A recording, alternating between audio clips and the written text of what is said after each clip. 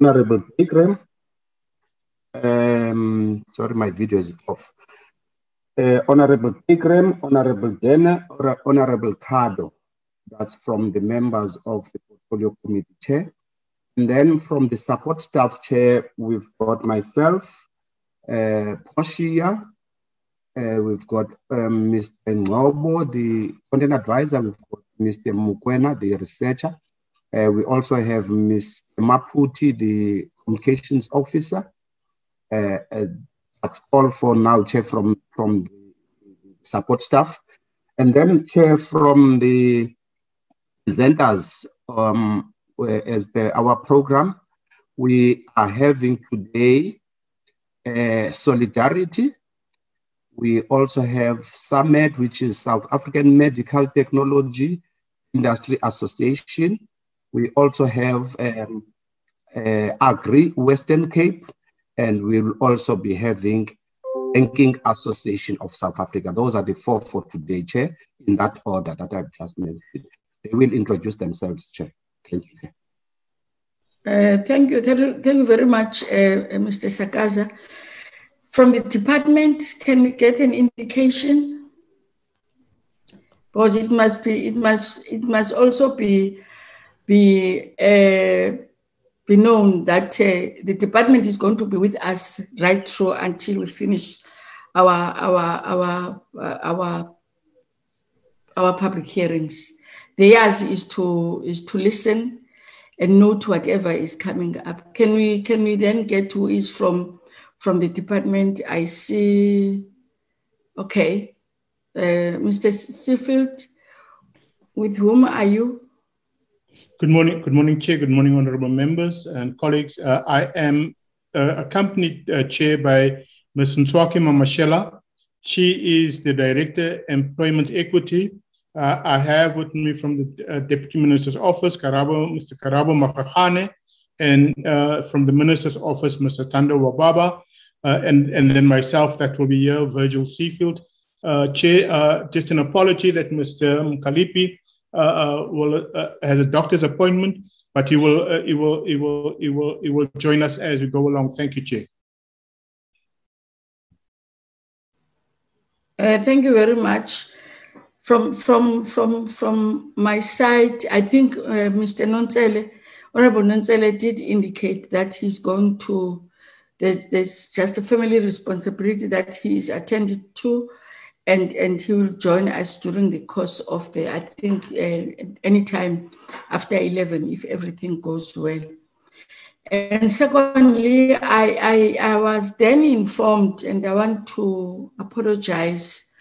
I was informed by the Secretariat that they forgot to inform Honorable Ngobo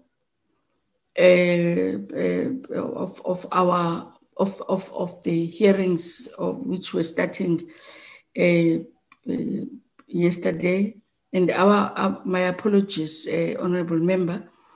I did indicate to the Secretariat that they must call you and apologize, but I think it is also my responsibility on behalf of the committee to accord that respect of also apologizing to you and your party that you have then been forgotten. My sincere apology.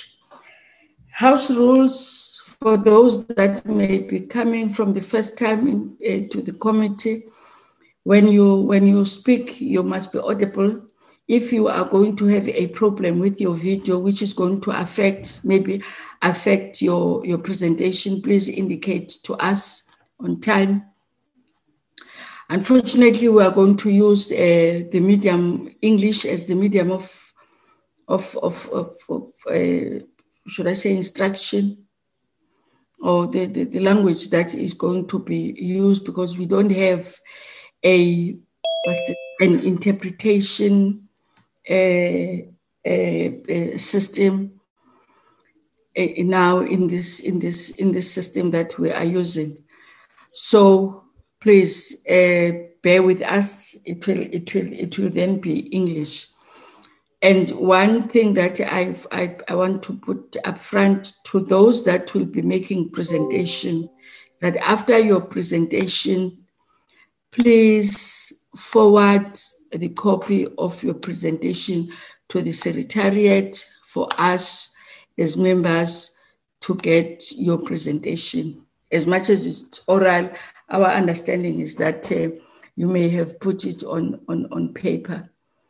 I will then, having said that, I will then invite, in fact, the first oral presenter to take us through. Over to you. I'm of the understanding that it's a person from Solidarity, if I'm correct, Mr. Sakaza. We will then allow Solidarity to take it. We are inviting Solidarity to take us through. Thank you very much. Over to you, sir or ma'am. You will introduce yourself, and we will have to see your face because these proceedings are live. Thank you very much. Thank you, Chairperson, and good morning, Chairperson, honourable committee members and guests. Chairperson, we have filed a comprehensive sets of inputs. However, I'll briefly summarise them today for you. In his book, Civil Rights, Rhetoric or Reality, Thomas Sowell, the American economist and social theorist, said the following: the reality of historic struggle for civil rights has degenerated into the hustling rhetoric of newspeak. Equal opportunity now means preferential treatment. Voting rights now include preferential chances to win. School desegregation no longer means the right to attend any public school regardless of race, but being forced to attend, we are told, according to race. Equal justice for all now means compensatory benefits for some, usually the more fortunate of those who share the political label disadvantaged.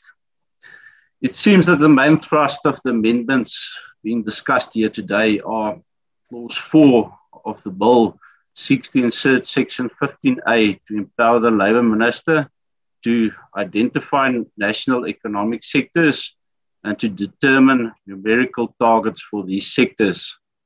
Clause 6 for its part seeks to amend Section 20 of the Employment Equity Act in order to link the sectoral employment equity targets to the numerical targets set by the designated employers in the employment equity plans of the workplace.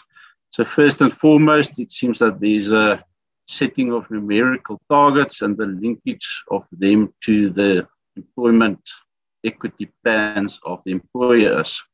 Then secondly, it seems that at least Clause 11 of the bill seeks to amend Section 42 of the Employment Equity Act in order to clarify that the designated employer's compliance with its obligation to implement the Employment Equity Act may, in addition to being measured against the demographic profile of the national or regional economic active population, be measured against compliance with the sectoral numerical targets set by the Labour Minister in terms of the proposed Section 15A. So there's a setting of numerical targets. It's linked to the employment equity plans of the employer.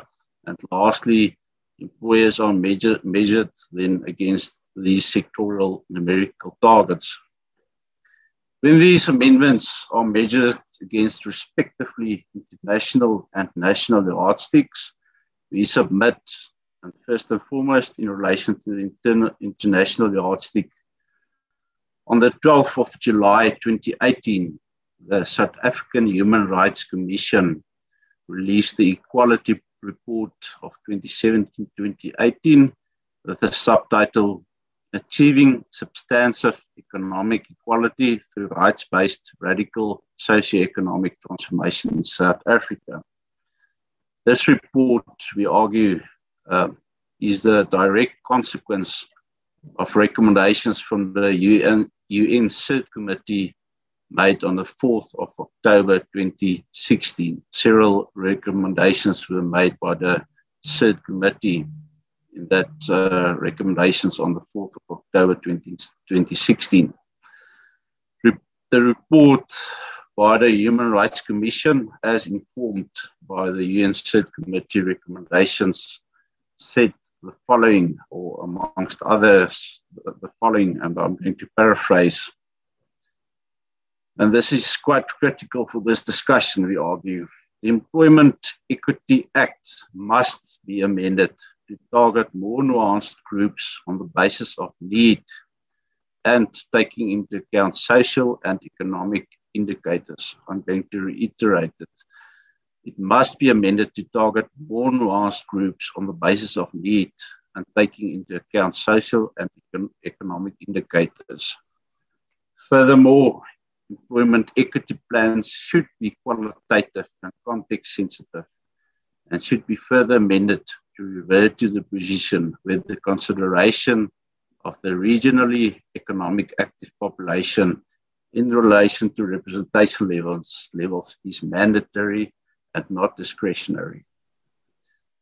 We submit that the amendments the department and the minister are proposing is in direct contrast to the recommendations of the Human Rights Commission as set out in the Equality Report, and that the bill moves in the opposite direction of that which was proposed for consideration by the Human Rights Commission of CERT and the, the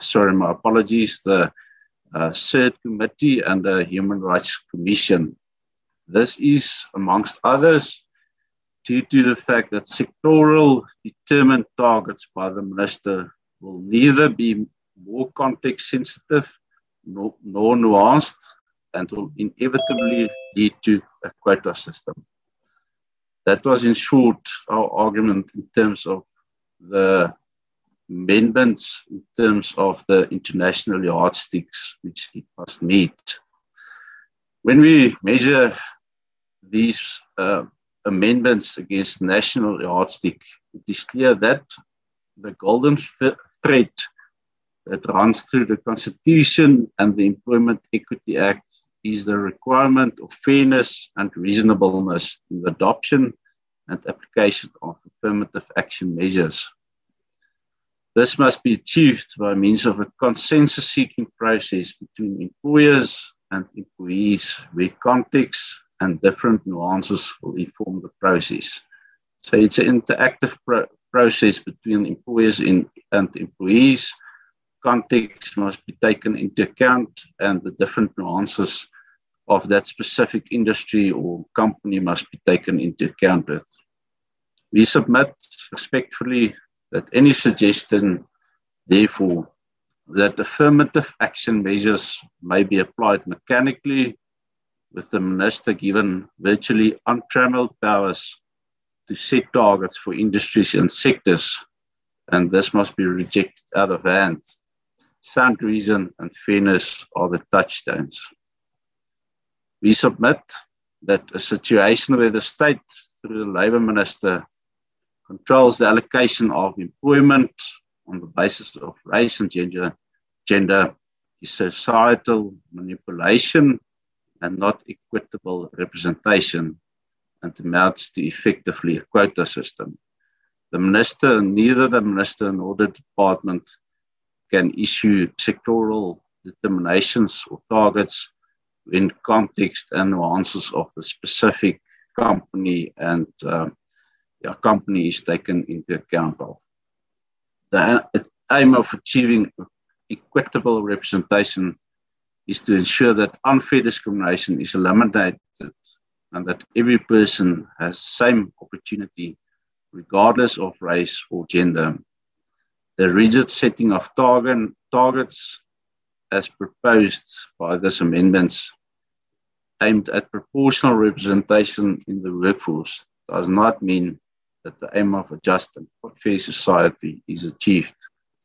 We conclude, the proposed amendments will not only be unconstitutional and unlawful, but will be directly opposed to the International Convention on the Elimination of Racial Discrimination as signed by South Africa and ratified and the human rights equality report which flows from it. In a country with the employment rate of more than 32%, decentralization and deregulation might be something worth looking into, rather than more regulations and more centralization. Thank you, Chairperson.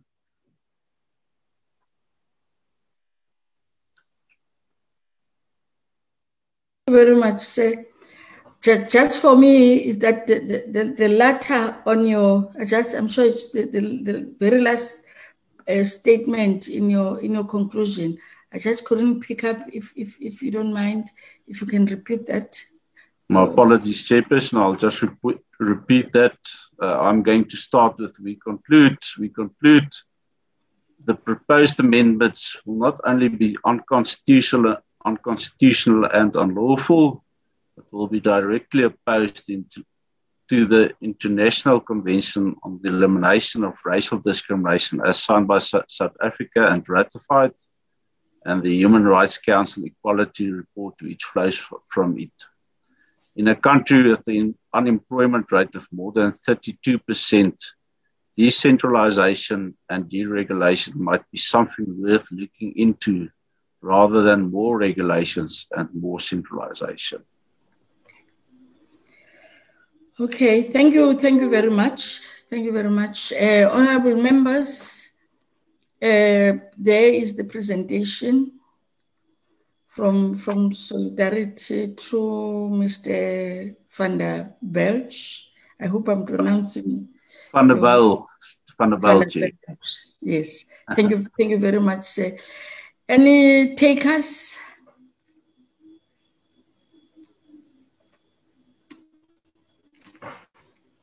Any takers? I see the hand of Honorable Mkonto.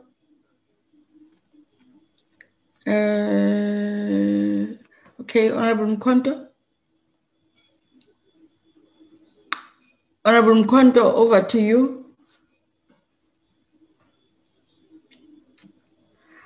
Are you around, Honorable Mkonto? Yes, I'm around, Chair, but the system is saying the host, I don't know what they did to my video. It's okay. I can't open my video. Okay. They say the host has disabled it. So let me talk, Chair.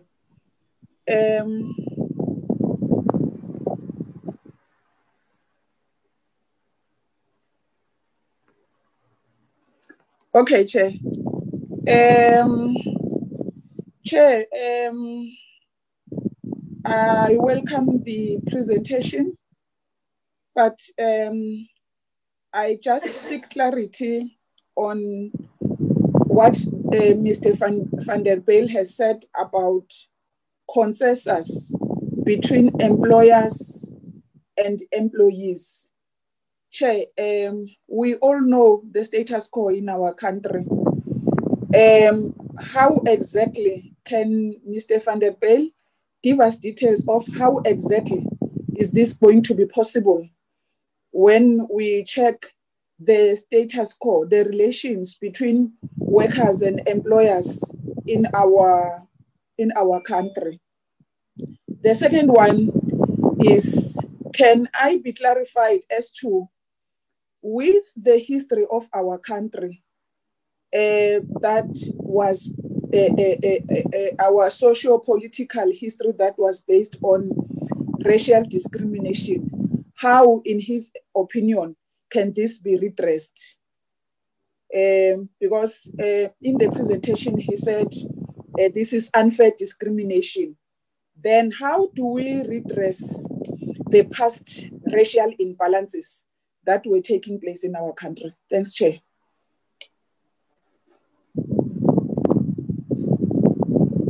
Thank you, Honorable Mkonto. If from my side, I just want you to clarify more for me the social manipulation by whom, and how do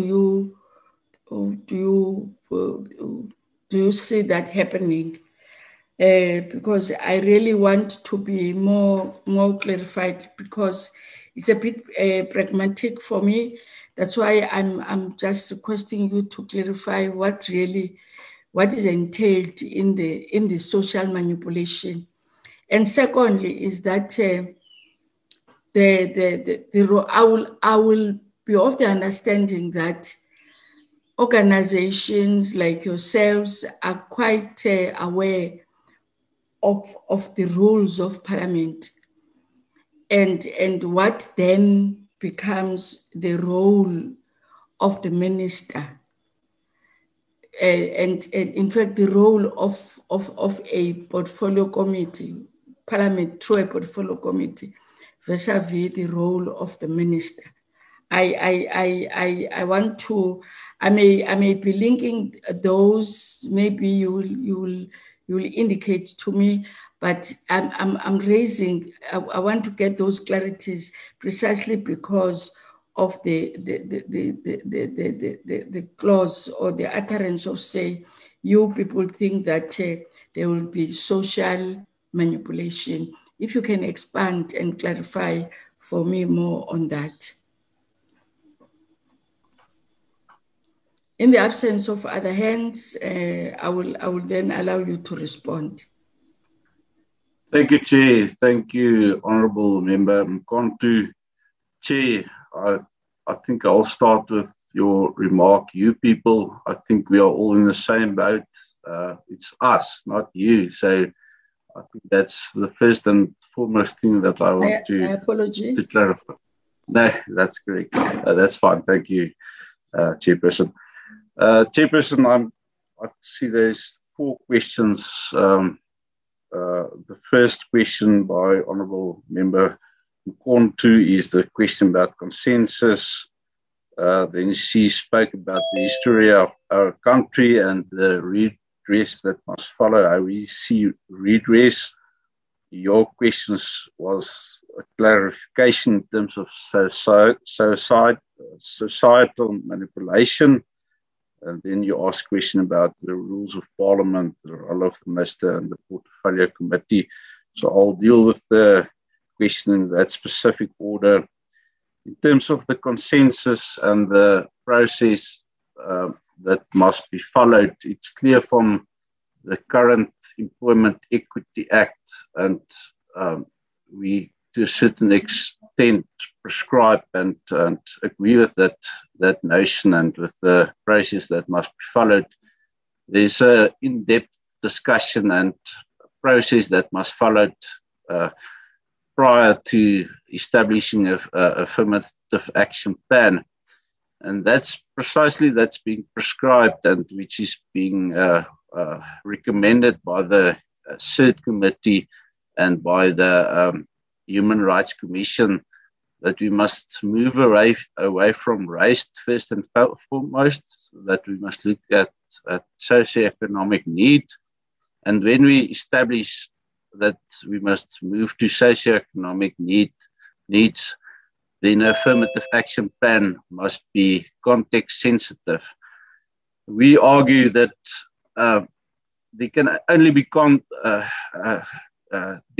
be agreement on an affirmative action plan if the context of a specific company is taken into account of.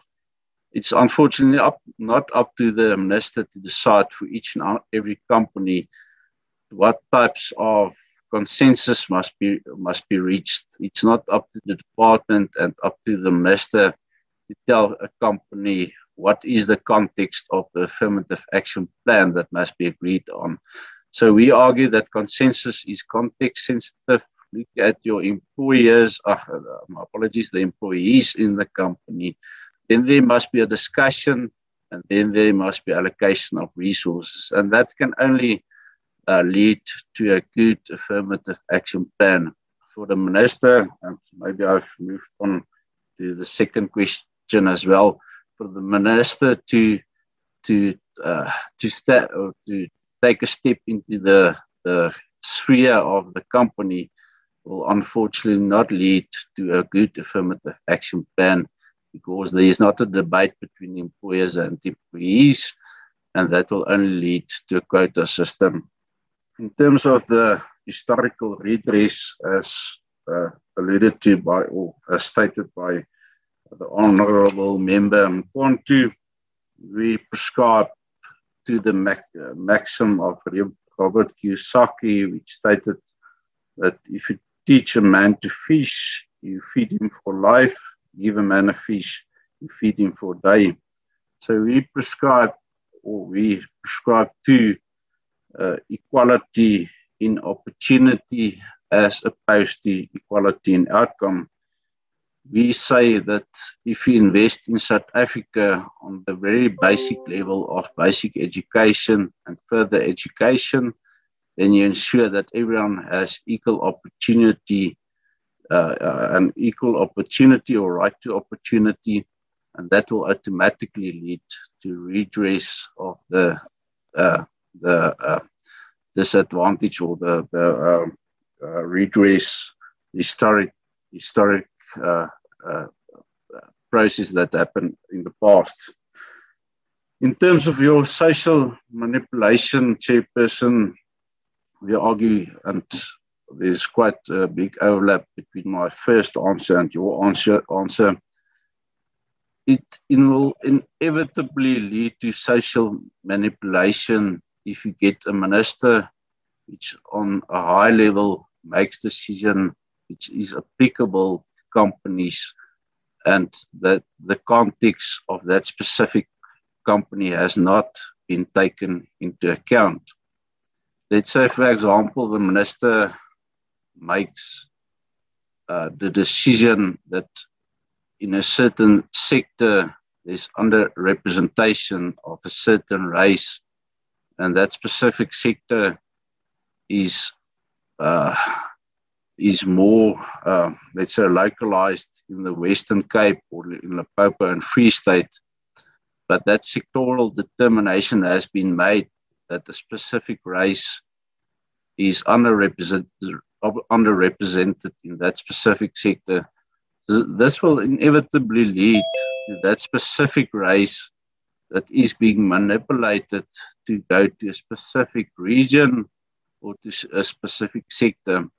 Unfortunately, that's not the reality of our democratic society works, where each and every individual in that society has the right to decide which work he wants or how he wants to participate in the workplace, what he wants to do, where he wants to stay, and at the end of the day, his individual considerations. The consideration by an individual will then be monopolized by the department and by the minister, and therefore we argue that this will inevitably lead to a sort of quota system where the society is manipulated by the minister in a certain direction. In terms of the rules of the parliament or the role of the minister and the role of the portfolio committee, Chairperson, I'm a lawyer. I'm not a parliamentary expert. I will never argue that I'm a parliamentary expert, but we see it that the Labour Minister at the end of the day needs to look at to providing equal opportunities to everyone, irrespective of race, and that's the duty of the minister. The portfolio committee, I think, a big part of the good work being done by this portfolio committee is to have these debates and to decide whether these types of amendments are constitutional, whether it conforms with international relations. So I think this is a big part of this portfolio committee's job at the end of the day. Thank you, Minister. Thank you very much. I just want to get your, so that I'm more clarified, Mr. Van der Bijl, that we are a country. First, I would have thought that as solidarity, you may have really make your research to come and so that you are then pointed and make an example. in saying in Company X in this province, we have made our research. That is what we have seen in terms of what has been done in terms of the affirmative action or the Company X in a particular province. He has not employed people, discriminating them in terms of their race and gender. Company X in this province has really had a good program that has produced workers. I'll make an example. A worker came as a cleaner, but now worker X has been empowered irrespective. But now let's then say this is a black or a colored or an Indian. I'll make an example. He came or she came here as a cleaner. Now she is or he is in this level in terms of leadership and managerial position in the. I'm raising this because we are a country that is coming from a particular past. That past must empower us on how then do we move forward. And therefore, my clarity is: are you saying that the minister has got no jurisdiction in terms of ensuring that transformation through these amendments is being achieved in the country in terms of the private sector? Everything must be left to the private sector for the private sector to do as they wish. The minister, which government through the Minister of Employment and Labor, has got no jurisdiction. Can you clarify more for me to understand whether that is what you are saying, in particular about the role of government in ensuring that there is transformation in this country because of the past that we are coming from, which is something that we can't run away from it. If we are to correct, there are things that we are to look into. And you are saying something very, very important, that it's you welcome these questions. We are in a question session for now. We are still going to have our own discussion but we are in a question session now to you people who have seen it important that they must be part of these processes by Parliament. That will be my last just question of clarity from you in terms of what is your understanding and what do you think that the minister the government must do in addressing the imbalances of the past, which are more than 3 decades. We can't run away from that. Thank you very much, sir. Thank you, Chair. I see that Honourable Member Mkontu also has a hand up, but if I may, Chairperson, I'm just going to answer that question. If there's possibly a follow-up question from this side. Leave the hands to me. I see that okay. It was an old hand. Okay. Okay. Chairperson, in relation to your question, I will never dispute that there is inequality in South Africa. That's a given fact. Although I might argue, if you look at the recent report by Stats SA, it seems that equality has shifted from between races, that there is more inequality in today's society in a specific race group as there was between race groups. So I think there's a shift of inequality. But to answer your question, Chair, I think there is a role to play by the Department of Labour and by the Minister. But yet again, I have to reiterate that role is to ensure that there's a good opportunities, or let's say equal rights to opportunities, for her to ensure that everyone has the right to opportunity at the end of the day. And that's a quite an honourable task which is placed on the minister.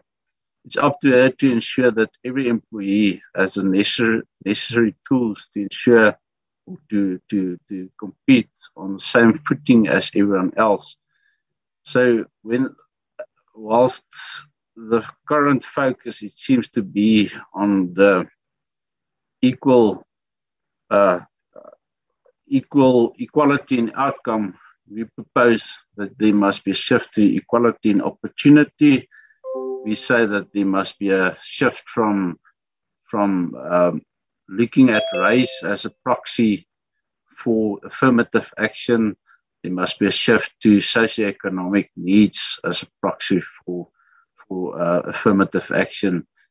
If there is a focus to equality in opportunity and you look at socioeconomic needs as a proxy, then most certainly, Chairperson, we argue that the inequality to a certain extent will be dealt with, and I don't think in our lifetime, but there is a possibility that it would be eradicated.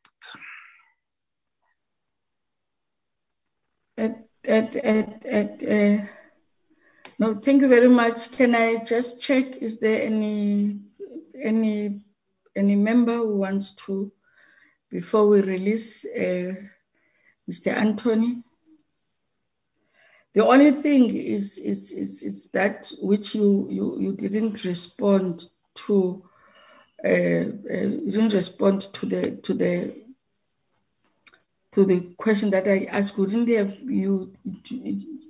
you think that it would have been better for you to have a more pointed examples so that we don't then become general?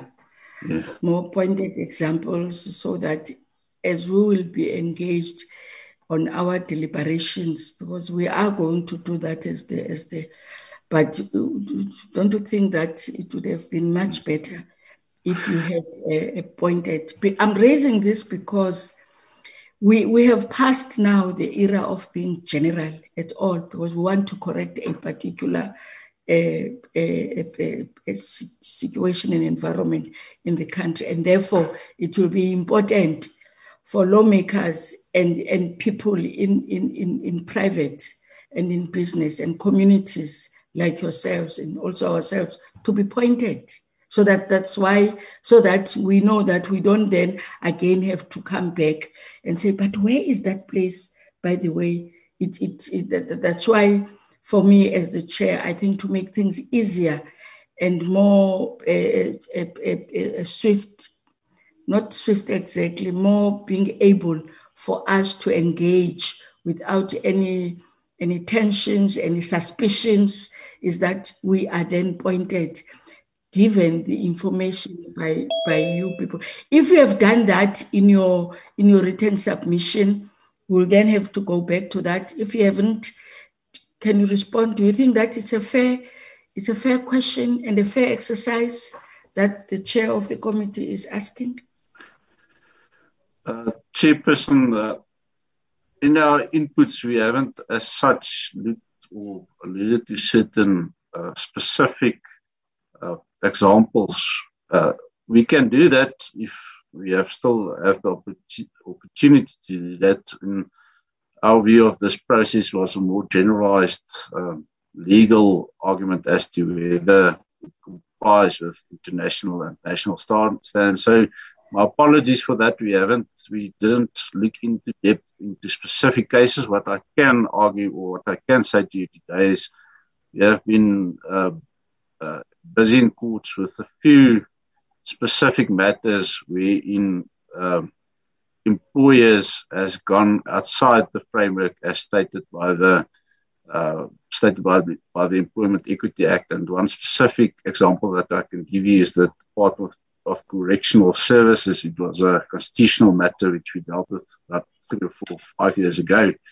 And there it was clearly stated by the court that the framework as set by the Employment Equity Act. And this, I say this specifically because we are currently dealing with the aspect wherein the framework of the Employment Equity Act is being broadened to make provision for the department and for the minister to have quite a crucial input in the process. So I'm giving the specific example. In that court case, the DCS, the Department of Correctional court case, the court was quite clear that you have the framework as set by the Employment Equity Act must be is quite strict, and it dealt in that specific matter with the regionally active population that must be taken into account.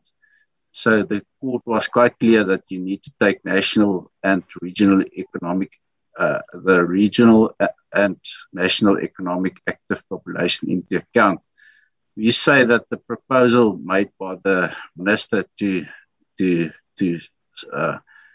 untrammeled or to unfettered make a sectoral determination without looking into specifically the nuances of the region and the context of a company in that specific region will not comply with the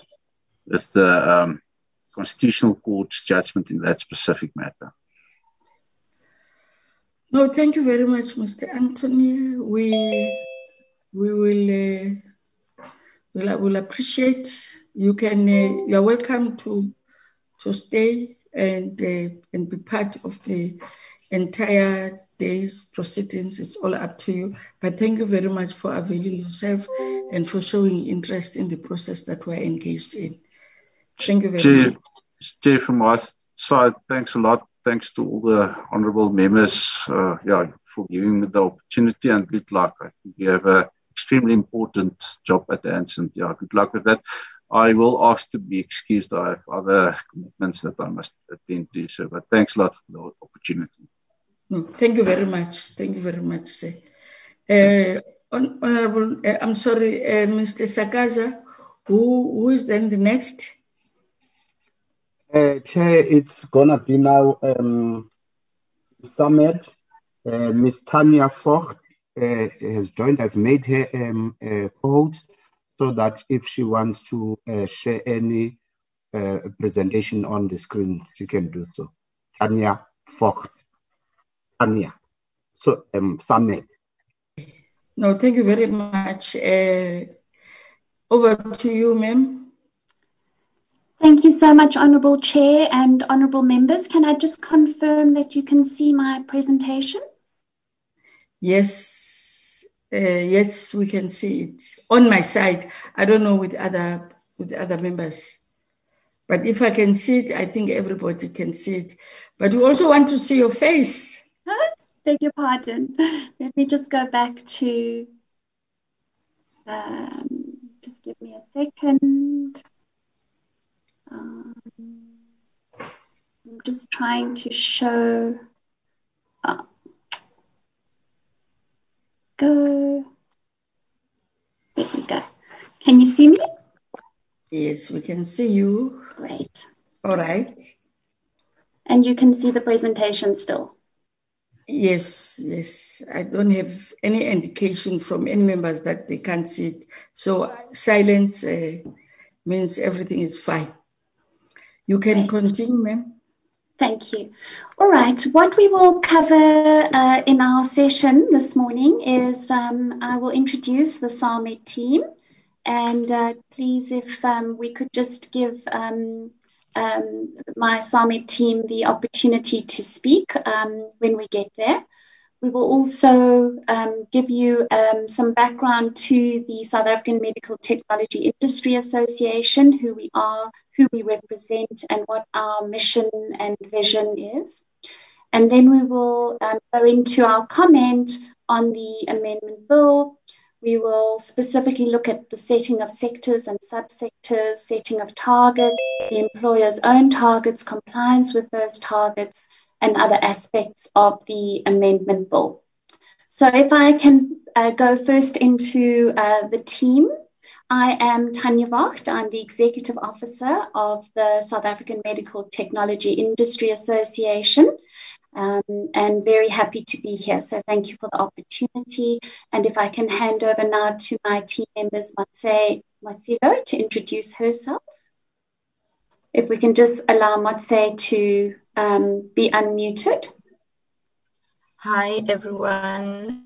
This is Motse Masilo. I am the Transformation Chairperson of Summit. Thank you. Thank you. And then Marlon Burgess.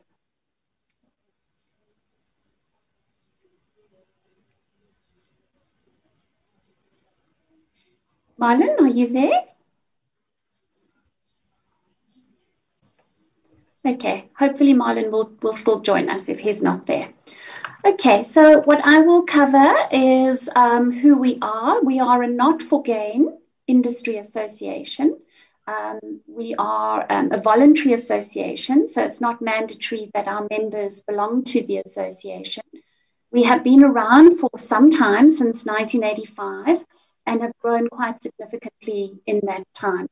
So currently we have in excess of 200 member companies, and our membership is primarily companies that either import, export, distribute, wholesale, and also locally manufacture medical devices and in vitro diagnostics.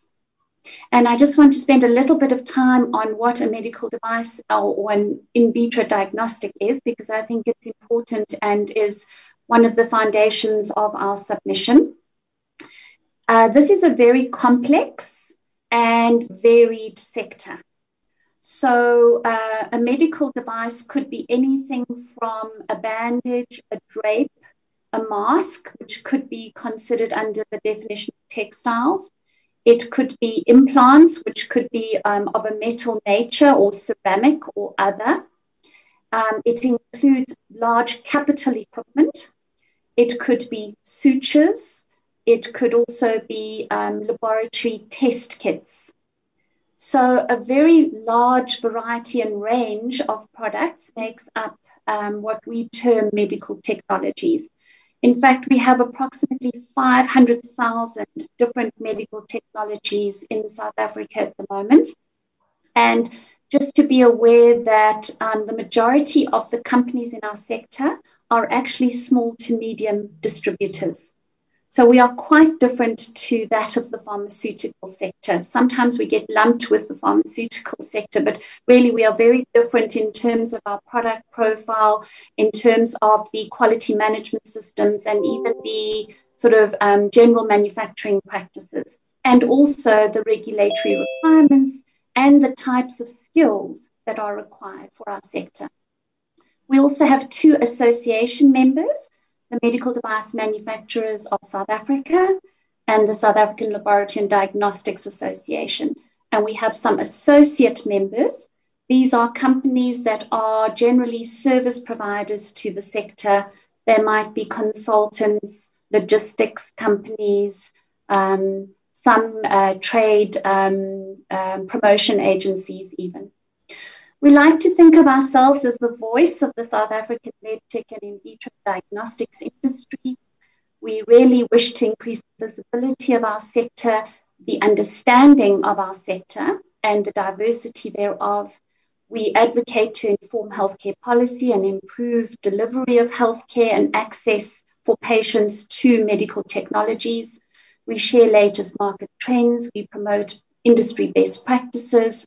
And to that, in that regard, we have a code of ethical marketing and business practice that has been developed specifically with our sector in mind, and that all our members have to comply with. We provide networking opportunities, and we work with international best practice and organizations for global harmonization. We're also a member of some South African entities. They're listed on the slide. I won't go through them, and some international organizations. Our vision is to enable a sustainable, ethical, and transformed medtech industry that enhances patient access to quality technologies and innovative solutions. And we aim to provide our sector with a collective, objective, and credible platform for engaging with all stakeholders, private and public. And we hold transformation very dear to our hearts. As mentioned, Matse is the chairperson of our transformation committee. The board of SAMED, who are responsible for policy and identifying the strategic imperatives of SAMED, have for many years regarded transformation as important. It's an economic and social imperative. We acknowledge that our sector perhaps is not as transformed as it should be. And we also acknowledge that much has to be done to drive meaningful and sustainable change in our sector and in our country. So we fully support aspects of the Employment Equity Bill and policies thereon. And we strive to create an ecosystem that gives our members the tools in order to enable them to transform their companies. So we have submitted written comments, but we also requested this opportunity to make verbal representation, and so we appreciate that we've been afforded that opportunity. There are absolutely aspects of the bill that we fully support, and we've listed these in summary, particularly Section 1 in terms of people with disabilities, the definition being amended to include intellectual sensory impairment. Section 8 in terms of various elements that are required to be adhered to before psychological assessment is done. Section 37, which allows for an inspector to instruct an employer to prepare an employment equity plan, and on designated employers in terms of the thresholds per sector being repealed and only employers with more than 50 employees having to comply. There are some areas, however, that we have given due consideration to, and we would like the committee to be aware of these, please. So in terms of the standard industrial classification levels, we would like these to be more refined to ensure that similar employers in the medtech sector face similar regulatory and other requirements, because we feel that this will influence the pools of available candidates and also whether skills can be acquired or not at a new workplace, some of which are due to regulatory requirements. Our sector is regulated by the Medicines Act and the medical device regulations, and there are certain skills and requirements that are regulated in terms of the regulations. So what we have noted is that the SIC is at times inconsistent and not always aligned with medtech companies' employment equity report classifications. And it's really primarily because of this big diversity in the sector. So what we are asking is that sub-targets would need to be set up per division, and also that those sub-targets relate to the medtech industry specifically because of this vast diversity. As mentioned, some of our members fall within manufacturing of textiles, some within chemical products, some within pharmaceuticals, because there are products that have both a pharmaceutical component as well as a medical device component. We call these combination medical devices. As mentioned, there are test kits that would fall under plastics, rubber gloves, for example, capital equipment, and even other. So we therefore may fall under various categories and may be required to meet vastly different targets. And this is where this inconsistency or confusion or potential complexity lies or will arise. So we even find that medtech companies may fall within the retail space. And we also have, as I mentioned, companies that are considered wholesalers. So our proposal in this regard is that we would like to request that there is provision of more than 30 days to engage on any targets that are required. that a methodology be arrived at as to how the targets will be set, and that be published potentially for comment.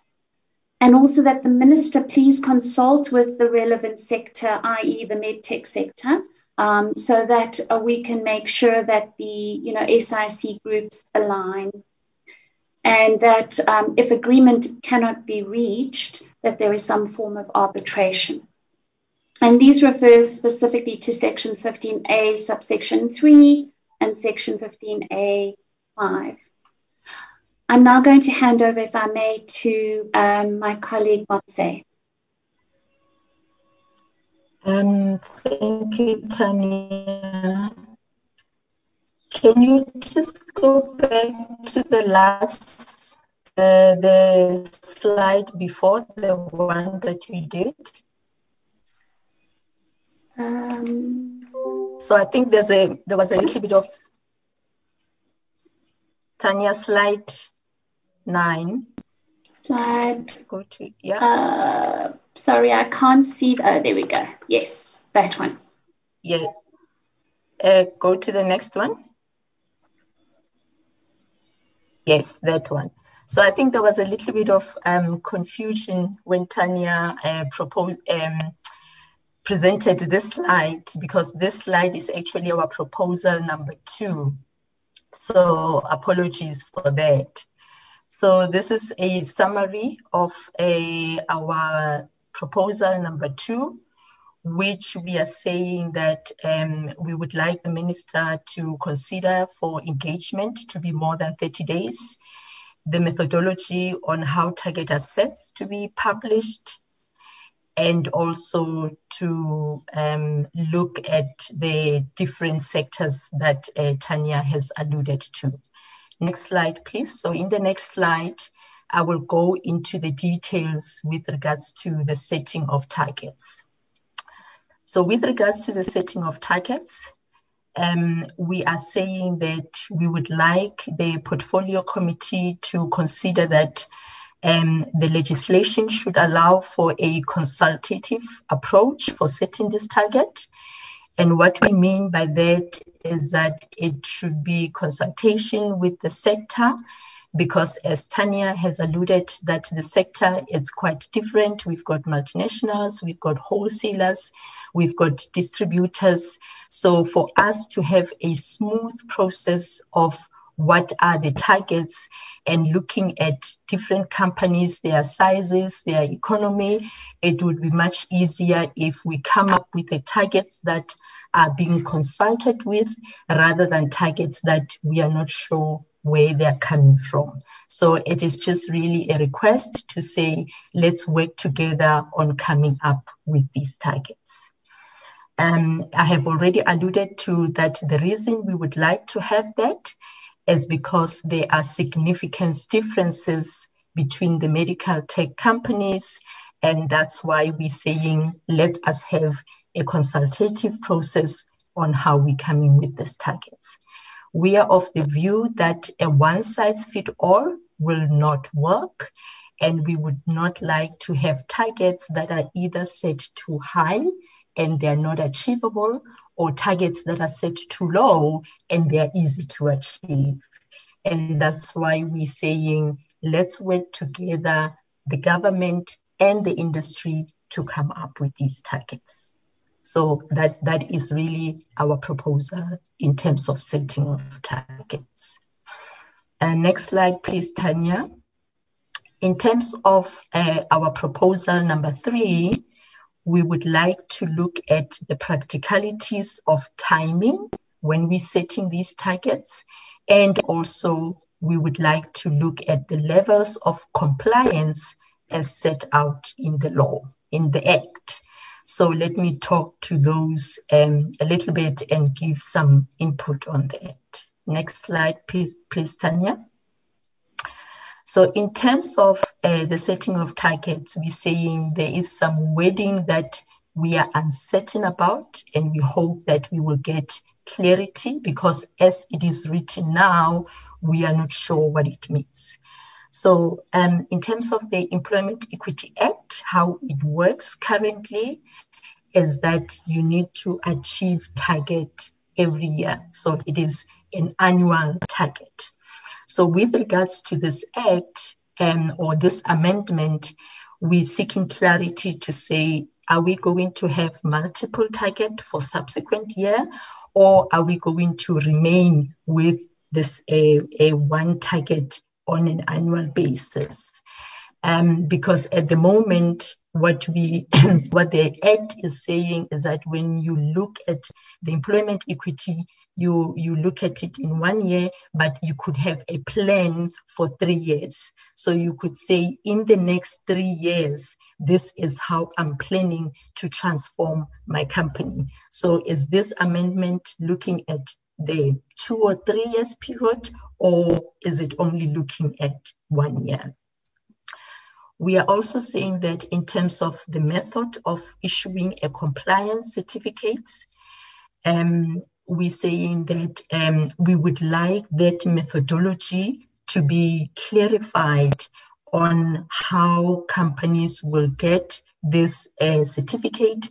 For example, if a company has been compliant, let's say on the management level, and it's not compliant on the other level of the different levels in the company, will they get a certificate when they are compliant with everything, or is it also part compliance will be looked at?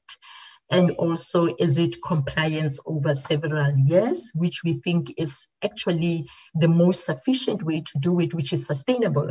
If we say to a company, over a certain period of years, this is your compliance level and this is how it should be, rather than if we do it on an annual basis, then it is easy for companies to change and really, to have the people, but not over a long period of time. So what we are saying is that we need clarity on the issuing of the certificate, whether it's going to be on an annual basis or it's going to be over a period of time.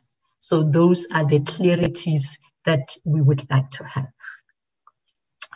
And next slide, please, Tanya. Our fourth proposal is with regards to the process of compliance, of the compliance certificates, and the challenges that we foresee in issuing these certificates. So let me talk to those slides in a detail. Next slide, Tanya. So what we're saying is that at the moment, the employer, according to the Employment Equity Act, the employer is setting their own targets, and they set those targets in consultation with the Employment Equity Forum, right? Now, with the sectoral targets, we want to clarify if does that fall away, meaning the employer is not going to set their own targets anymore, and they're not going to consult their EE forum anymore. Is the sectoral targets going to take precedence, or which one is going to be working? So it is just really for us to have clarity to say this amendment will also need to look at what the current Employment Equity Act is saying.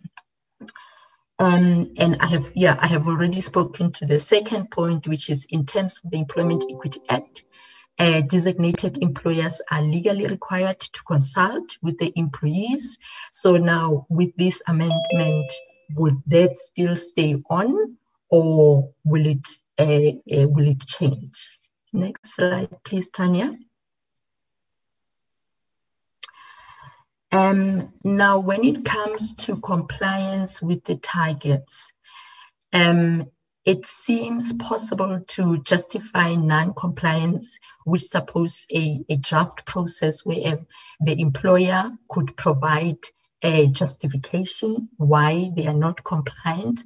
So we would like to understand how will this process work, given the need for a compliance certificate, and when an employer has to tender for something, whether this is not going to delay the process.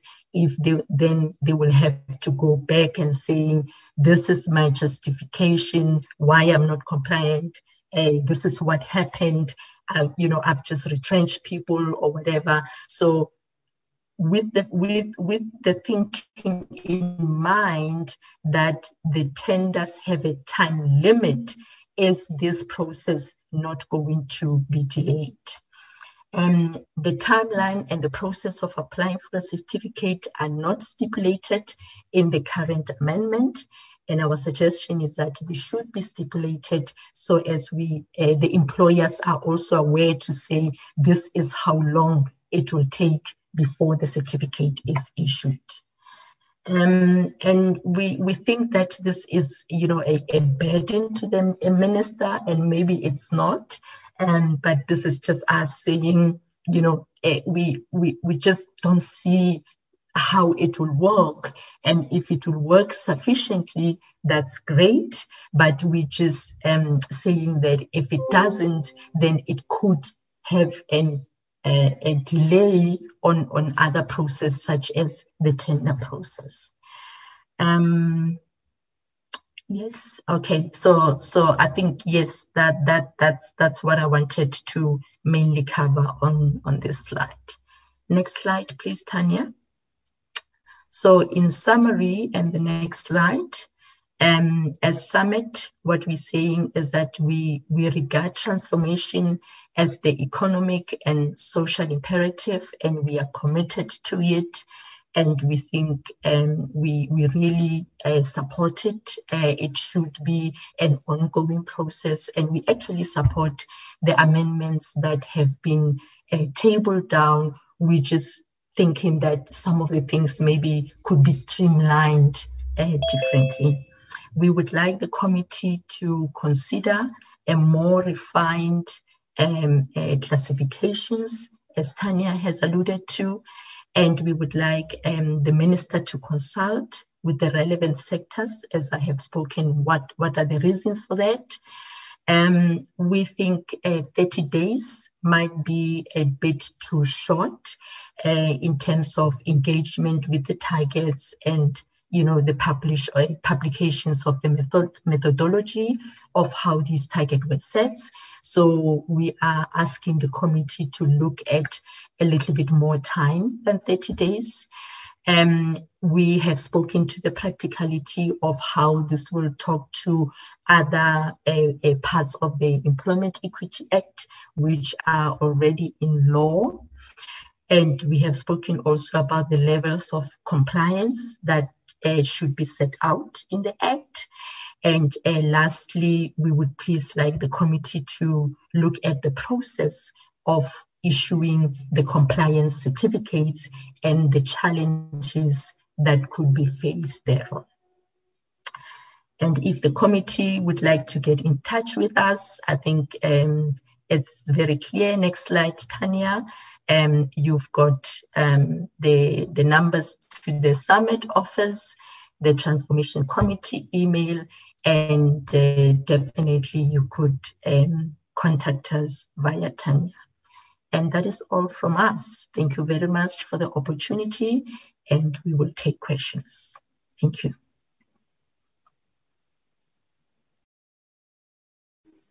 Thank you very much. Ma'am. Just the latter, that's why when an invitation was sent to you requesting to come and make a oral presentation, it's how then you are getting in touch with you, so that we are then able to really do get the feel of what are your views, and they will then ask questions of clarity.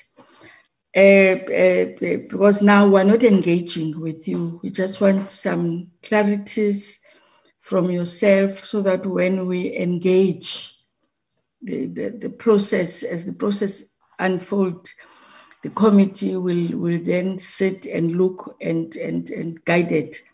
by the rules of Parliament on then what we should do.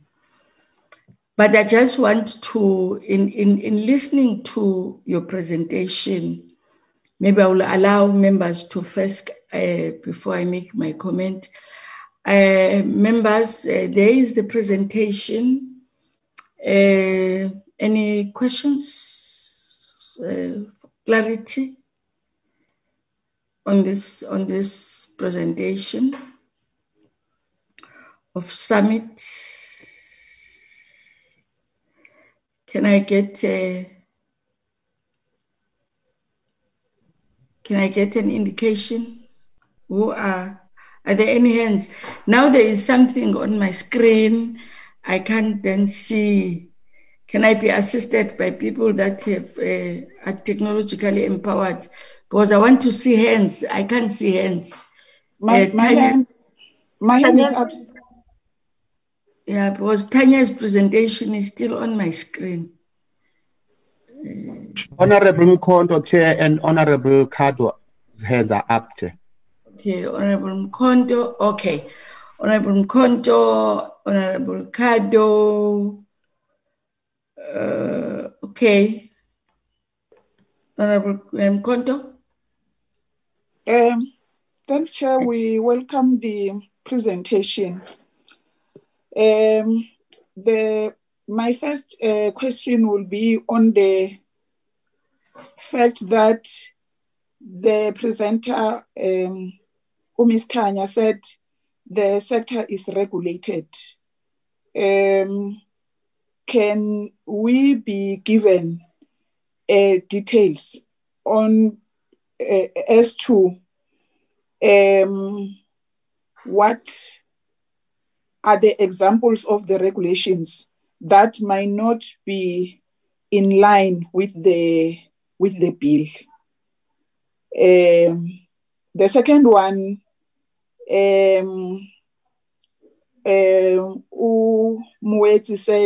Ms. Mweti said, the employer must set his or her own targets. And my question is, what about the standards? How is that going to be monitored? What standards is the employers, if given an opportunity to set their own targets, what are the standards that they are going to be monitored against? Thanks, Chair. Thank you, Honorable Kado. Thanks, Chair. I'm just unmuting myself. Thank you for the presentation, and I did read the written submission which is published on your website.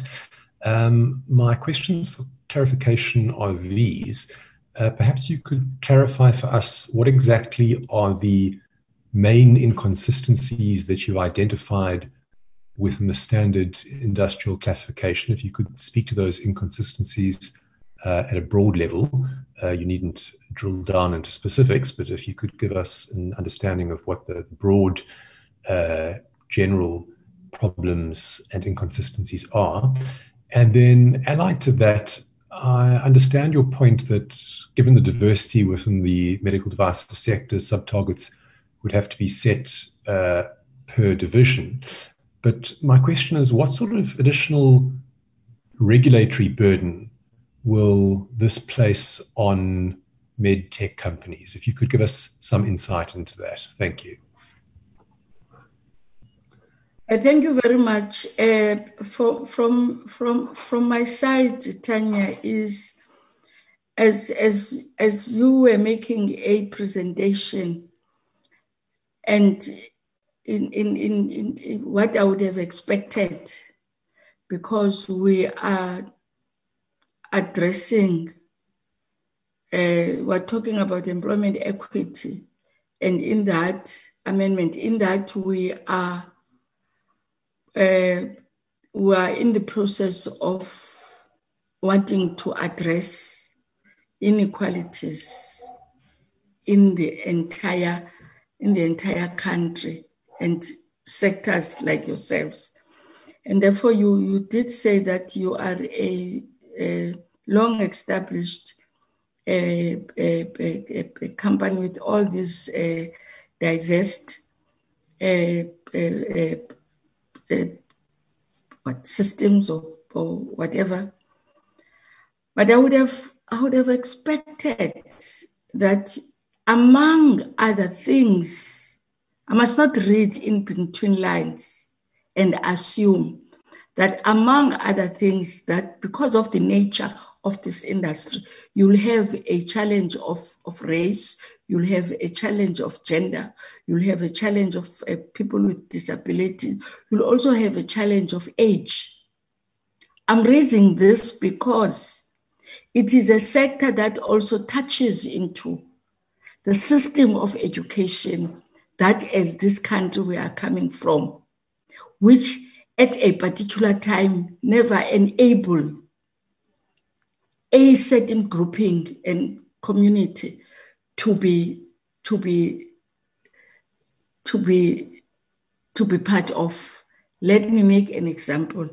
I've got a colleague, I'm coming from the health sector. I've got a colleague of mine whose daughter, when she applied, although it's not, when she applied that particular time to be a medical technologist at the time, before 1994, parents were asked to put it in writing why they want their child to do medical technology.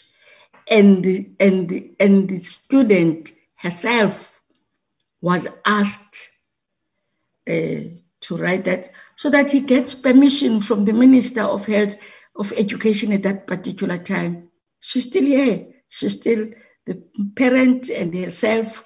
She's a medical technologist. Now, I'm making that example to illustrate to you that one understands that this sector is one of those sectors that really, and I'm happy that you have got a chairperson of the transformation a committee, and it then means you are really committed.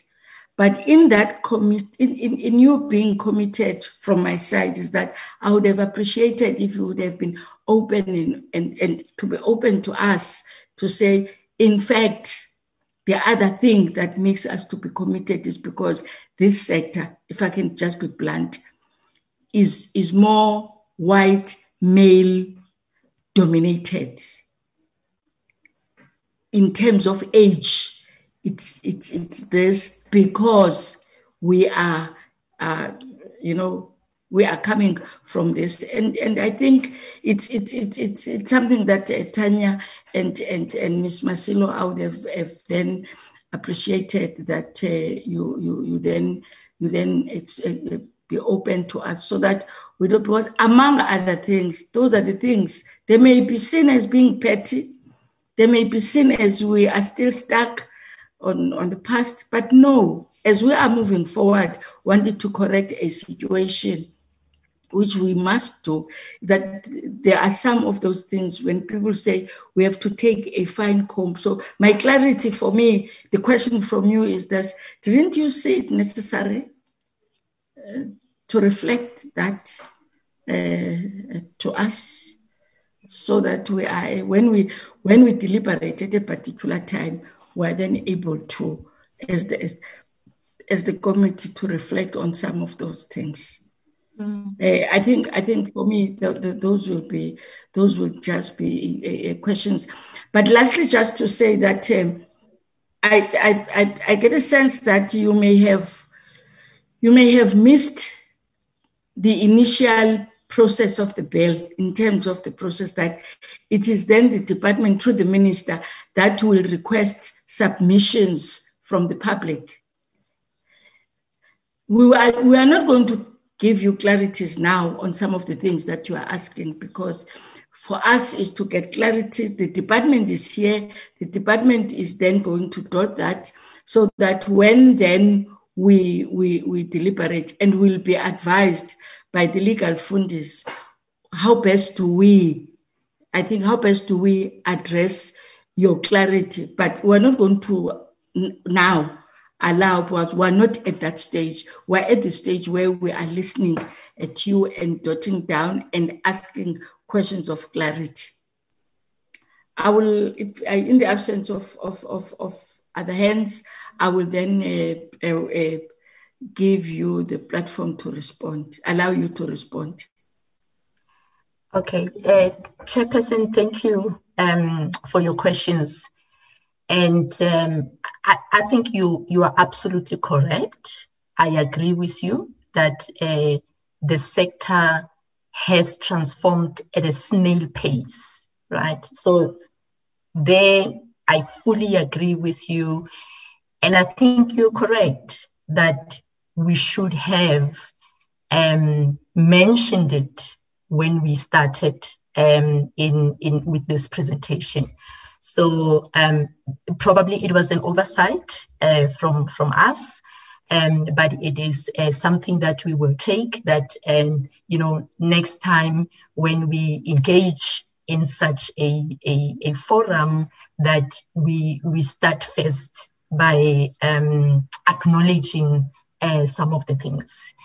And in terms of the transformation in the sector,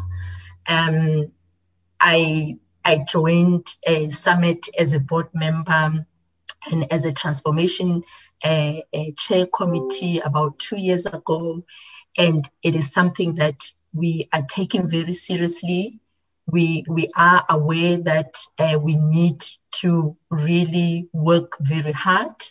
And we now at least have a strategy, and we have some plans of how we're going to do it. I worked in the sector myself for the last 20 years, so I do know what you mean when you say that the sector is not transformed. So I want to say to you, Chair, you're absolutely correct, and I agree with you.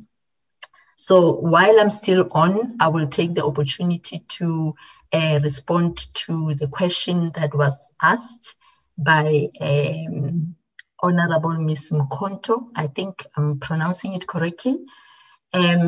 So when I was referring to employers' setting their own targets, I was talking about the current Employment Equity Act. So with the current Employment Equity Act, normally on an annual basis, the employer will say, this is how I'm going to transform, or these are my targets in the next 3 years. So the employer is currently, so this is what employers are currently doing now.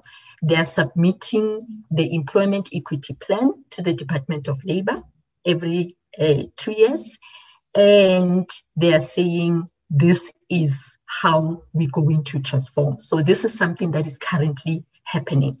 So with regards to this bill, what we were suggesting is that when the minister sets their sectorial targets, it should be in consultation with the sector, so that the sector could say, these targets we will not be able to reach because of these reasons, or these targets are low, they are easily reached because of these reasons. How about the targets be, I don't know, in this range, because this is something that could be done. So that's what I was referring to. I hope I have clarified it. Thank you. Thank you very much. Tanya, the Honorable Kado has also asked a question.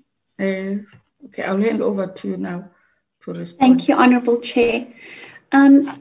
Just if I can also just add, if I may, to what Botse said, we have also in the last 2 years done a kind of transformation landscape analysis of our membership. So we know what the picture looks like, and we know now what we need to do to try and transform. And the committee is coming up with some very real, constructive, practical interventions to support that transformation. And we would be very willing to share that with you at another point if you would like us to do that. The question around the regulations and why they were mentioned and how they align or not.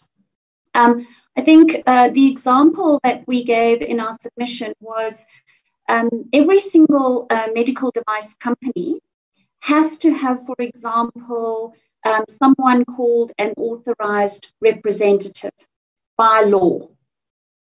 Now, if we start looking at, targets, and I think the complexity comes in when companies themselves within the medtech sector might fall within those different SIC areas.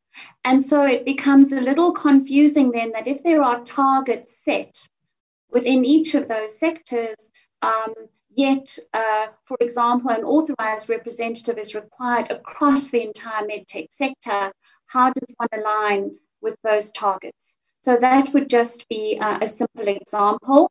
But I think to Motse's point, the other perhaps areas that might be misaligned would come out in discussion and through consultation with regards to the targets and whether the subsectors align with the various types of companies.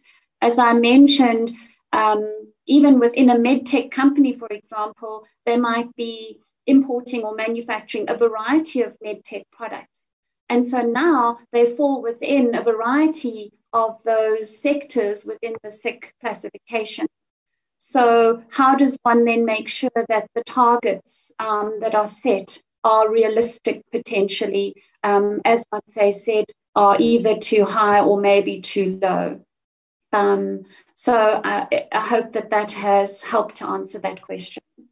I think also something that we have realized is that there is a dearth of critical skills in our sector. And we really need to work at improving and drafting curriculum and creating learnerships so that people can learn those critical skills and grow the sector, but also grow the economy. And we are busy with an initiative right now looking at how we can support that. Another complexity in our sector, just something to mention, is that many of the medtech companies don't all fall under the same CETA. So depending on the types of products and the nature of the work that they do, they may fall under different CETAs. So that is just another area of complexity to consider. Thank you.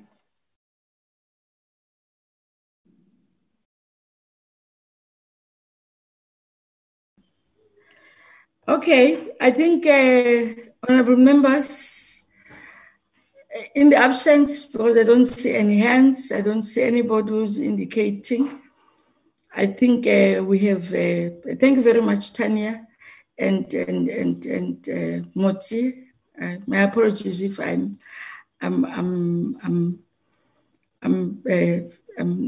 pronouncing your surname wrongly. We will then, we will release. If you want to sit and listen to the others, it's fine. You're welcome. If you want to log out, it's still okay with us, but we're still continuing. Whenever, if you want to go and come back, it's okay with us. But thank you very much. Thank you very much. Thank you, Chairperson. Oh, welcome. Mr. Sakaza, who is the next? Yes, Chair. The next one to present now, Chair, would be Agri Western Cape. I see Mr. Louis Wessels is made co-host, so he can share if he has got a screen to share. Louis Wessels from Agri Western Cape. Thank you, Chair.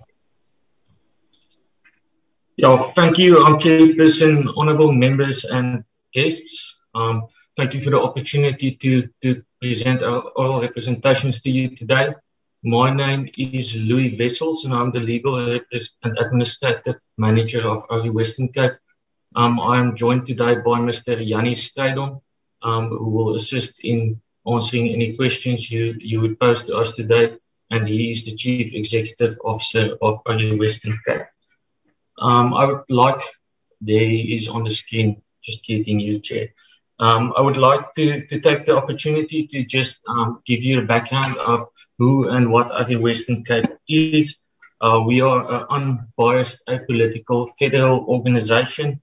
It is presenting primary producers, agricultural producers in the Western Cape.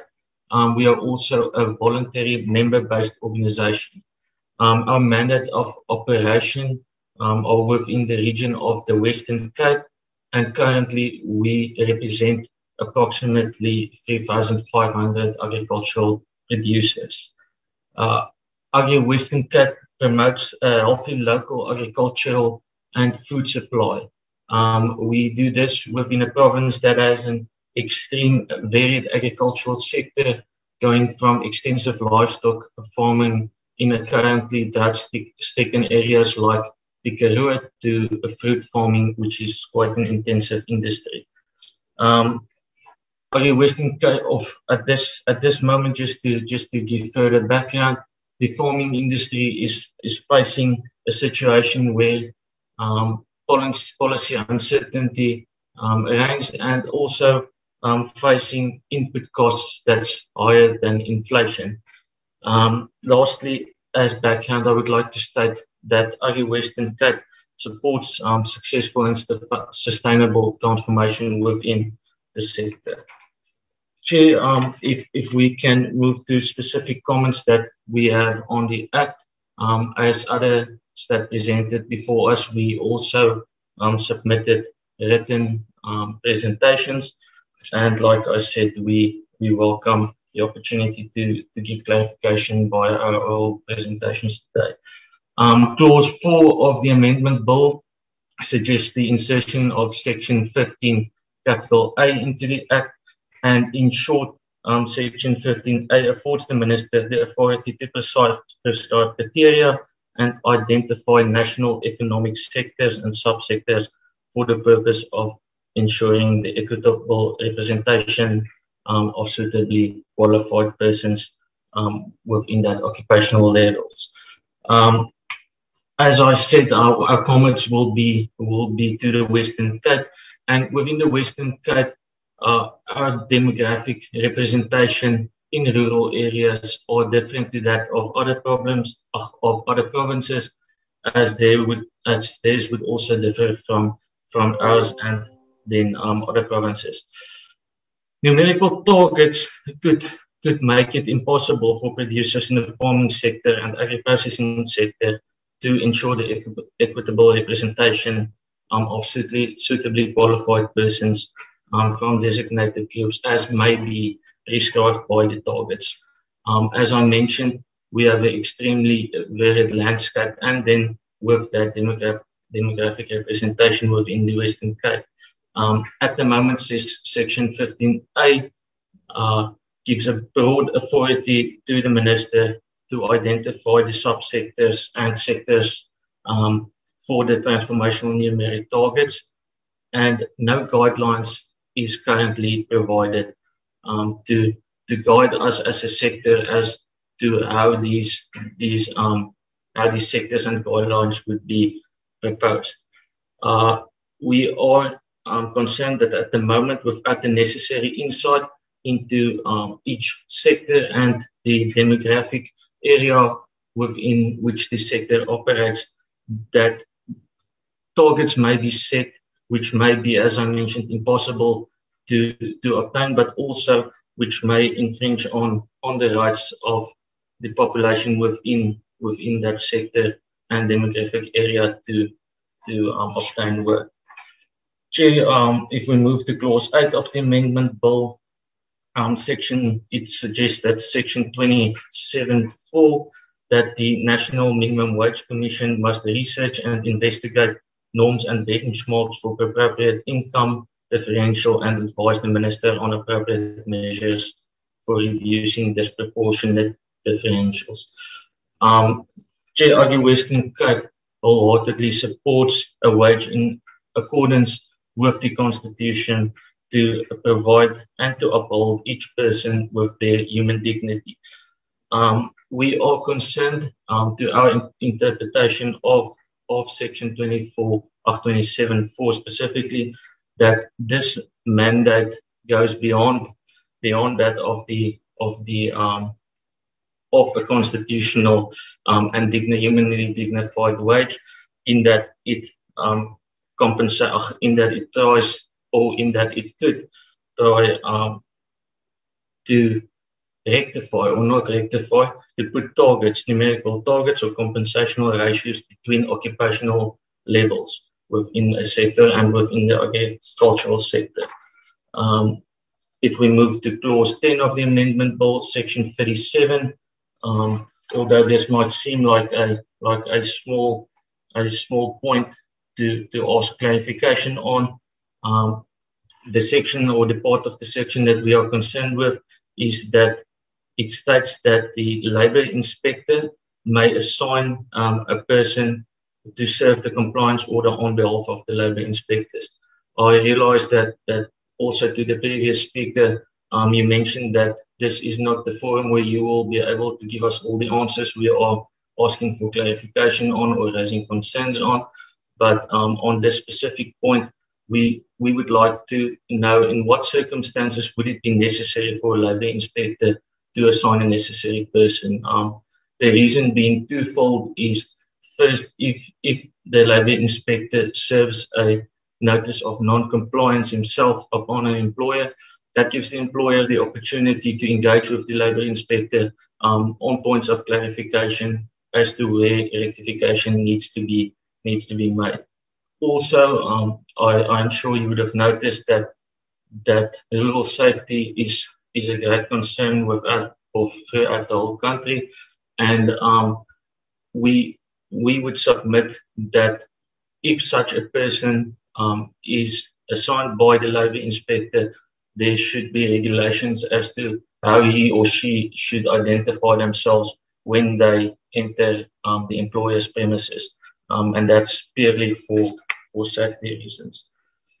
Chair, the last section I want to raise is clause 12 within the amendment bill, which suggests the amendment of section 53, and we purely raise this point because we raised our concerns earlier about section 15A, and section 53 states that a certificate of compliance can only be issued if section 15A is complied with. I'm not going to revisit our comments on section 15A. Chair, in short, that is our comments seen through the lens of primary agriculture within the region of the Western Cape. If there is any questions of clarification, we would gladly try to answer as far as possible. Thank you very much, Mr. Strydom. Can I just check from Mr. Sakaza? Is the legal person around? Has she joined us? Mr. Sakaza? Mr. Sakaza? Chair Suen Isaac is here. He should be able to. Okay. No. The reason that I'm asking, I just want a guidance to end, because this thing, it keeps on coming, and I don't want us to be compromised. That in terms of clarities that are being sorted out by the presenters, those clarities, we won't be able to respond to them now, because the clarities that then the department will have to respond to at a particular time when we are we are deliberating. Can I just get the guidance from you? Is the office of the chair correct?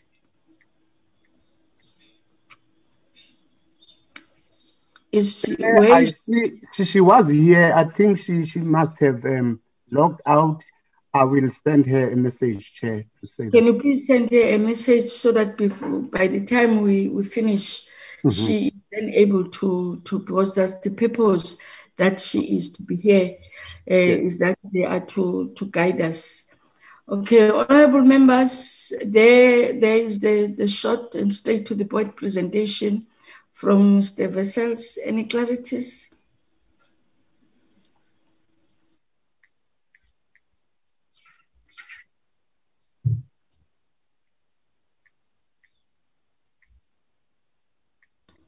Over to you, Honorable Ngobo, and good morning, sir.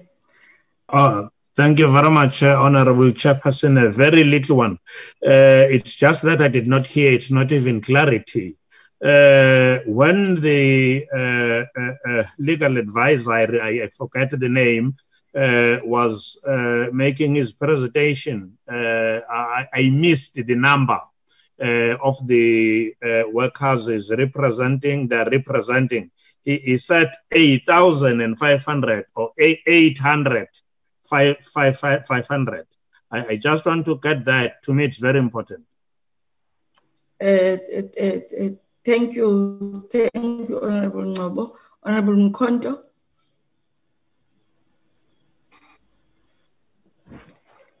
Chair. Yes, Chair. We welcome the presentation from Agri Western Cape. Chair, my first question will be, whom are they representing? Are they representing employees or employers, or are they representing both? And then the second question is, in the presentation, he said targets will be impossible, numerical targets will be impossible to achieve. I just want to know as to, is there any feasibility study that they have done? And if there is, can we be given details as to on what basis are the numerical targets very impossible to be achieved? Is it based on a shortage of qualified persons, shortage of skills, or any other reason? Thanks, Chair. Thank you very much, Honorable Kondo. Those were the two hands, Mr. Wessels. I will allow you to respond. Thank you, Chair, and thank you for the questions. Question number one, I can just state that the number was 3,500. Was the number, approximately 3,500. And then to the question two, who do we represent? So Agri Western Cape represents commercial agricultural producers throughout the Western Cape. So that's commercial farmers throughout the Western Cape. That is who we represent. And to the third question is with regards to the numerical targets, which was stated that it would be impossible to obtain or achieve. Just a point of clarification, and maybe I wasn't coming over quite correctly. I stated that we are concerned that that regarding what the targets would be, it might be impossible to achieve. So there's no feasibility study I can refer to at the moment, and that is also to a certain extent due to we not knowing what the numerical targets will be or what the criteria will be for setting these numerical targets. So I think if that information comes to light, it would also be easier to refer to a study or, if necessary, conduct a study, Chair. If that's sufficiently clarified. The difficulty with me is for you to come to a, should I say, a conclusion? that the target will be impossible to achieve when you have not done any research or whatever, so that you come to, so you have come to that. So that's I think that's the importance of the clarification, because it is fine. We will then as we move forward, we'll see how best, when we are then being advised by the legal people. In the absence of, I don't know, Mr. Ngobo, or Honorable Ngobo, is it the old hand, or you still want to ask any other question? Or I'll assume it's the old hand. Thank you very much. In the absence of any other hands, thank you very much, Mr. Vessels. You are invited to be part to stay with us, or you can leave if you want to. Thank you very much. Thank you, Chair. Mr. Sakaza, who is the next? Chair, now is the last one, which is the Banking Association of South Africa, the ASA, BASA. Ayanda he has been given the rights to share the presentation. Ayanda. Thank you very much. Thank you very much, ma'am. Can Mr. Ngobo lower his hand? Mr. Sakaza, please, can you request Mr. Ngobo to do that? Morning, Miss Ayanda. We'll hand over to you. Would like to see your face, ma'am. Oh, you can't see my face, Honorable Chair? No, it's only now that I can see you. Thank you. Honorable Chair and members, BASA would firstly like to thank you for extending this opportunity to allow us to present to you this morning. I am Ayanda Baepi from the Banking Association, and I'm introduced to you who will be assisting with the presentation this morning. I have Mr. Bongane Sibanyoni.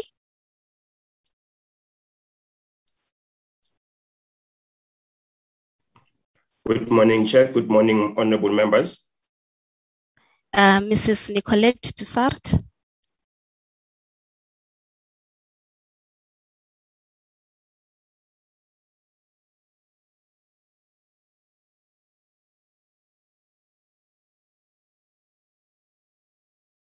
Hopefully she will be able to show us her face, Honorable Chair, but also I have Mr.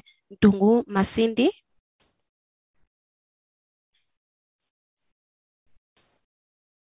Good morning, Chairperson. Good morning, honorable members. Thank you. And Mr. Swiso Lukele.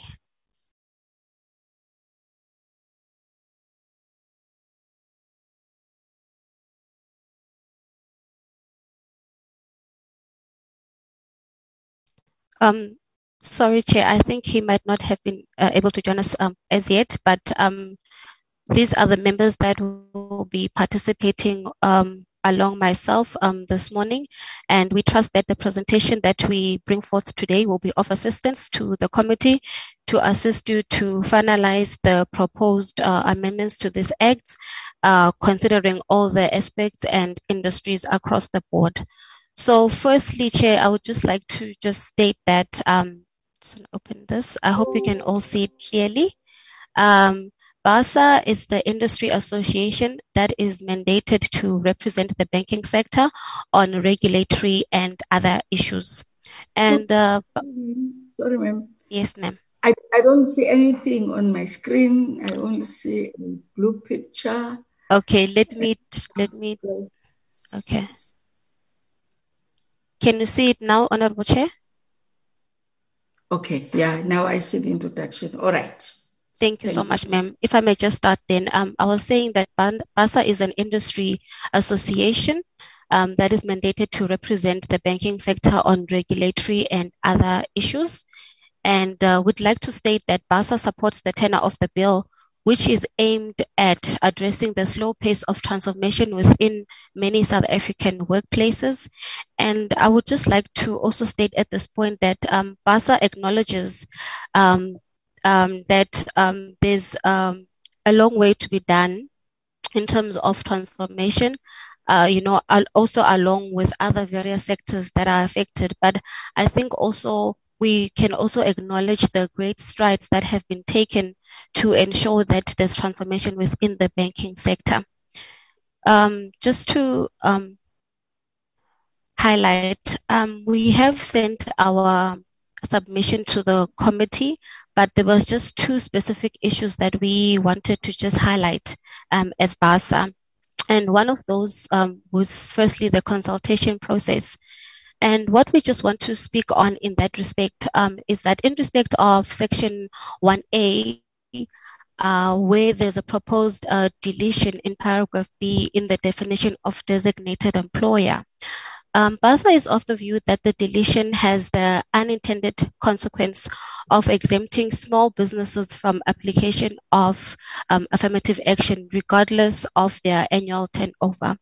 And we are of the view that this has a potential of creating a loophole for employers who employ 50 or more employees to restructure in a manner that excludes them from the application of affirmative action, regardless of their annual turnover.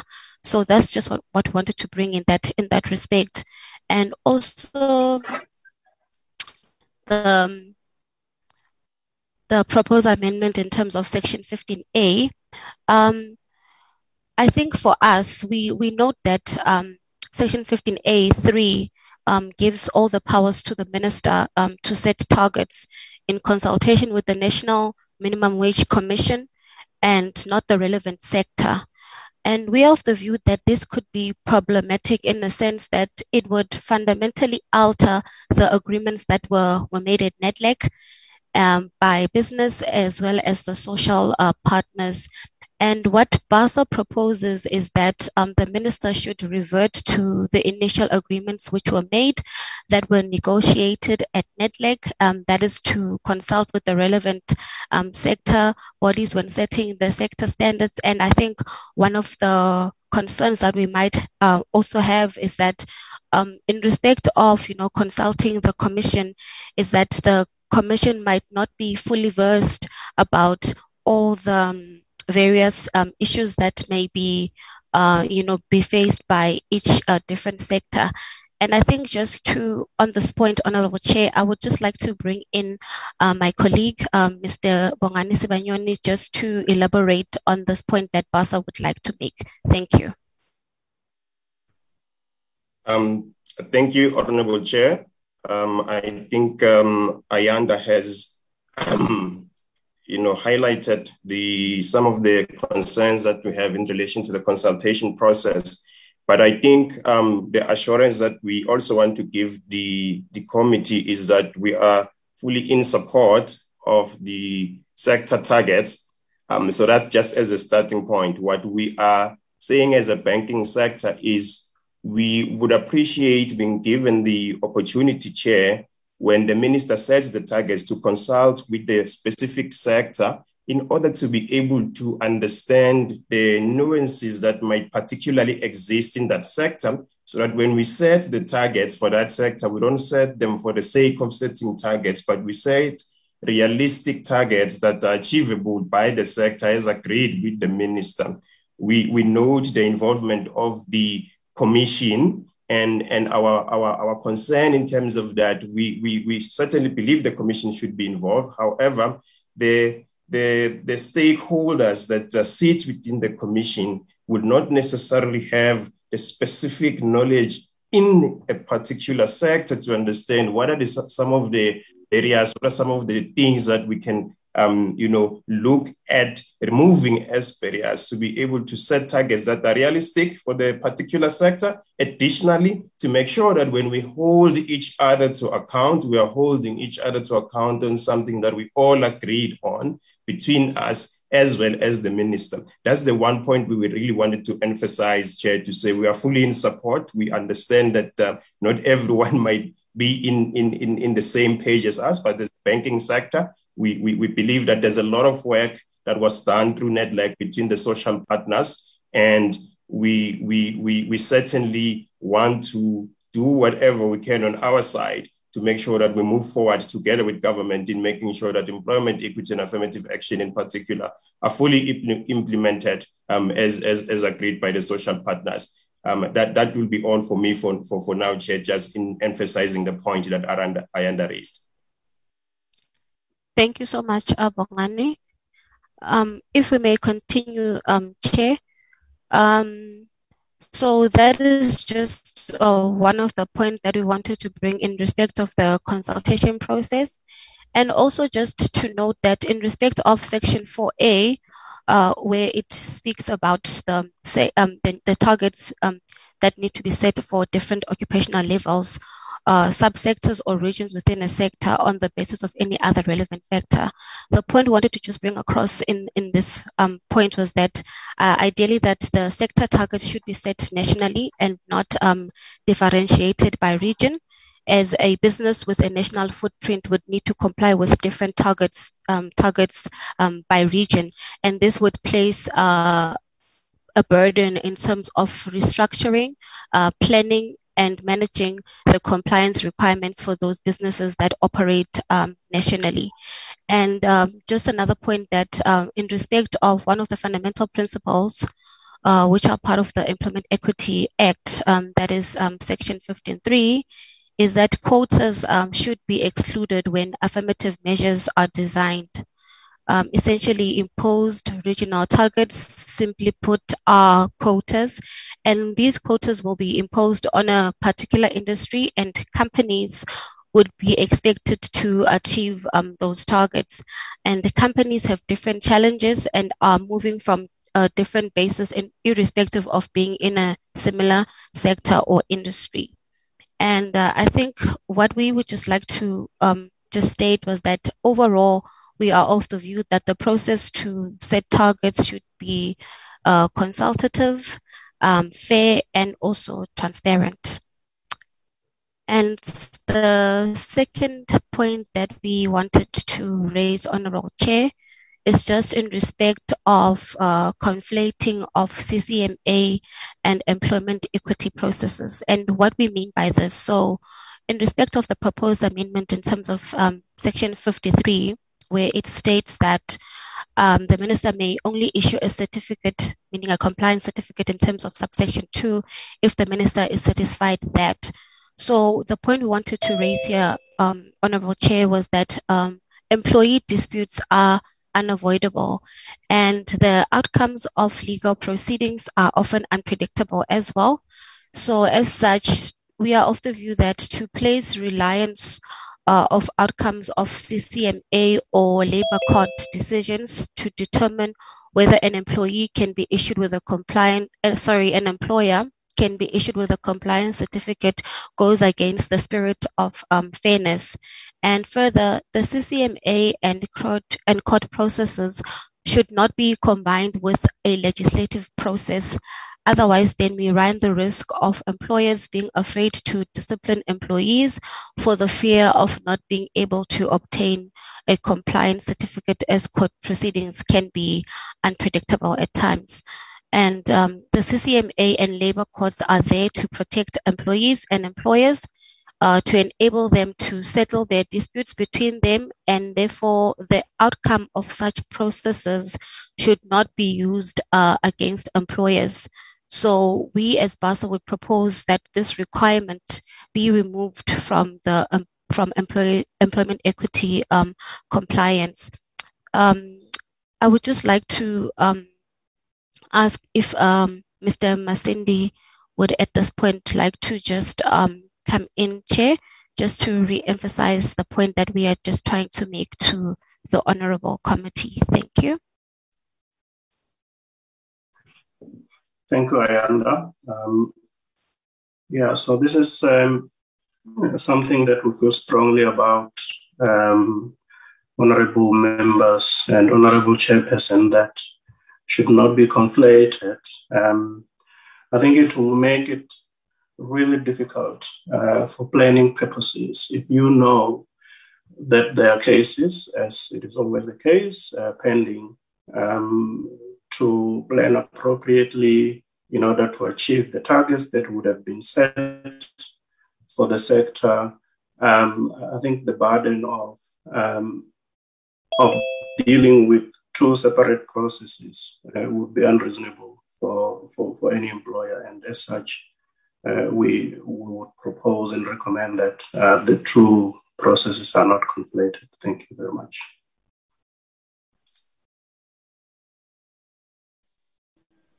Thank you, Mr. Yes, Honorable Chair. I wanted to check if you are done or you are still continuing.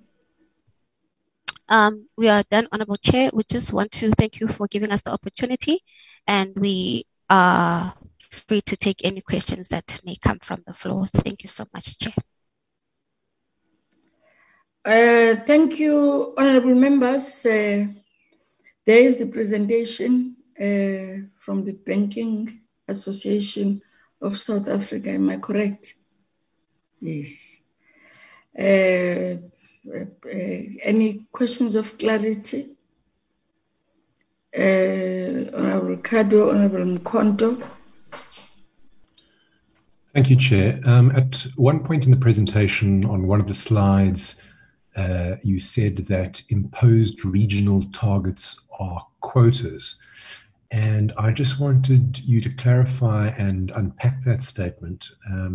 Why do you single out regional targets as, in effect, amounting to quotas? I mean, one should equally be able to say, surely, that imposed national targets are quotas. Any imposed target is a quota, in my view. So if you could unpack your reasoning behind why you specifically mention the imposition of regional targets as quotas, I would be grateful. Thank you.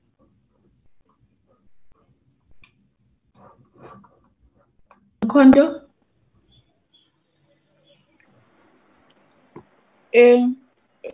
Thanks, Chair. My first question would be on the section 15A that the presenters referred to. That one of they referred to the NEDLAC agreements. I just want to check with them if, according to their observation, those agreements were able to achieve the aspired goals or results. Not with them only, but with other sectors. That's according to their observation, Chair. And then the second and last one is they are saying the CCMA and the Labour Court is protecting employers. Don't they think that we need something proactive? Because the two that they are referring to, they are reactive. So is it not time, according to them, that we need a legislation that will be proactive in protecting employees? Thanks, Chair. Thank you very much.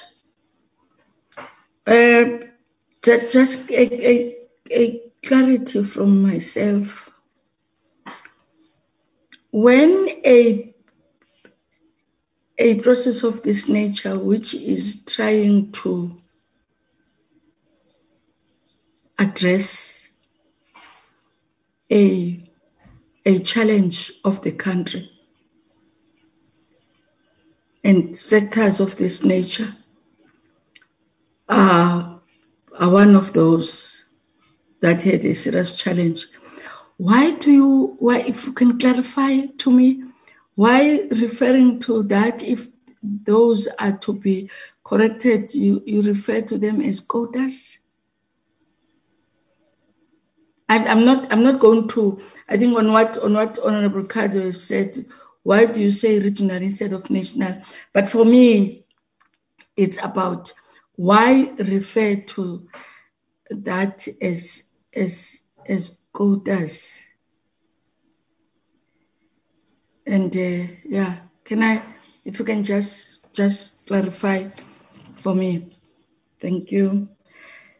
Before that, can I check Miss Isaacs, our legal person, has said is going to join us in the next 15 minutes. Before you respond, there is somebody by Mr. Sakaza who's 8234824. Who is that person? Who is that person? A234882. Can you just check that person? Or can that person indicate to us now who is he or she so that we know? Because everybody here has got a name. Who's A234824?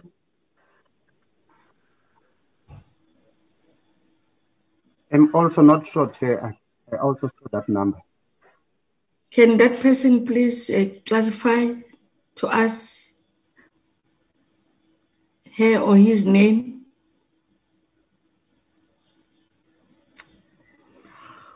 All right. Can you, Ms. Ayanda and your team, respond?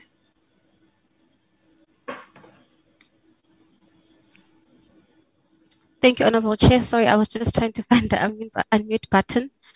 So if we may just start with the questions for the CCMA regarding the protection of employees, and that the CCMA and the Labour Court are perhaps reactive in protecting employees.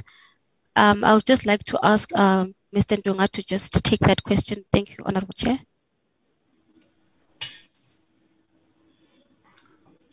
Thank you, Ayanda. And thank you, Honorable Control. We appreciate the question. We just feel that if we were to rely on cases that may be pending, in some cases, let's give an example. If an employer was to be issued with a certificate of compliance now, because they have no cases, and 2 weeks down the line, there is a big case which they lose. It's also not clear if that will be applied retrospectively. So if this was to be applied at all, then I don't see how it would work, because there are just so many cases that an employer will deal with at any given point, particularly the CCMA cases, more so or less than the Labour Court cases. How would that work if those cases are taking much longer, and the provision that has been made here is within the period of 3 years, so which is also quite long, because it might be that some of the cases are being appealed, and in the end, the employer might win those cases. So I think we should have confidence in the CCMA cases and the Labour Court cases, and we separate the issue of compliance with the employment from that, and where the employer is on the wrong, the CCMA or the Labour Court are able to act and issue punitive measures against that particular employer. And would appreciate that we do not introduce unnecessary complexity in terms of that. Thank you very much.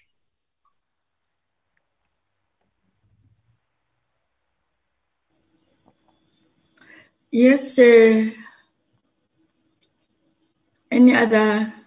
there any person who wants to respond from your side? No other comments, Chair, unless we need to further clarify and answer is not clear to you. Thanks.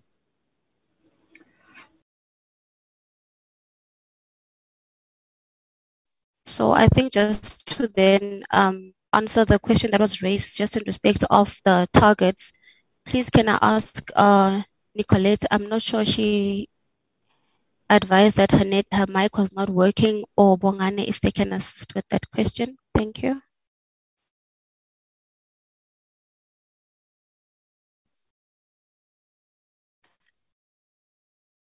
Thank you, Chair. I'll take the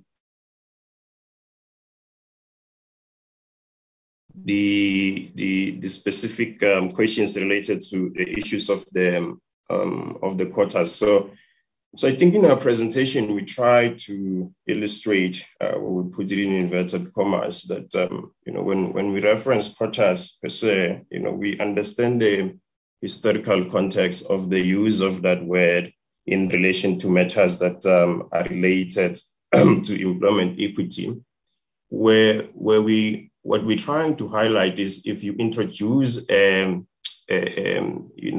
selection criteria that is based on a regional basis, and we call it targets by it's by its very name to us, on the basis that it's based on this is the if you look at a specific region, there's these types of various populations that is in that particular region, and so many of them should be in these particular positions and so forth. We believe that we might fall into the trap of us going back to debating issues that are related to quotas, whilst this is not what we are trying to do with the Employment Equity Act. We are actually trying to set and achieve national targets of affirmative action in industries, to your point, Chair, like ours, where we have been singled out for many years as lacking in terms of our pace in as far as transformation is concerned. And we really do not want the debate to bog down, as Honorable Member mentioned, that, why are we now calling the national part quota? I mean, why are we saying regionals are quotas, but national is not quotas? We, based on the historical issues related to quotas and debates on regional selections previously, we are just afraid that if we go back to that particular type of selection criteria, we are going to get bogged down into debates about quotas again. We certainly, Chair, in terms of your specific question, in terms of why is the banking industry calling affirmative action quotas, we are perhaps we didn't choose the right words and we didn't articulate the point that we're trying to put across, to say, let us not get ourselves in a situation where we are going to debate and start arguing about the issue of quotas while we are trying to set national sectoral targets, working together, hopefully with the sectors, in order to set those particular targets in order to achieve employment equity, Chair. So we are by no means saying that we are dealing with quotas here, but we are, out of an abundance of caution, believe that we do not want to get into a position where we are derailed in terms of trying to achieve what we want to achieve as a country, in terms of what this legislation is trying to achieve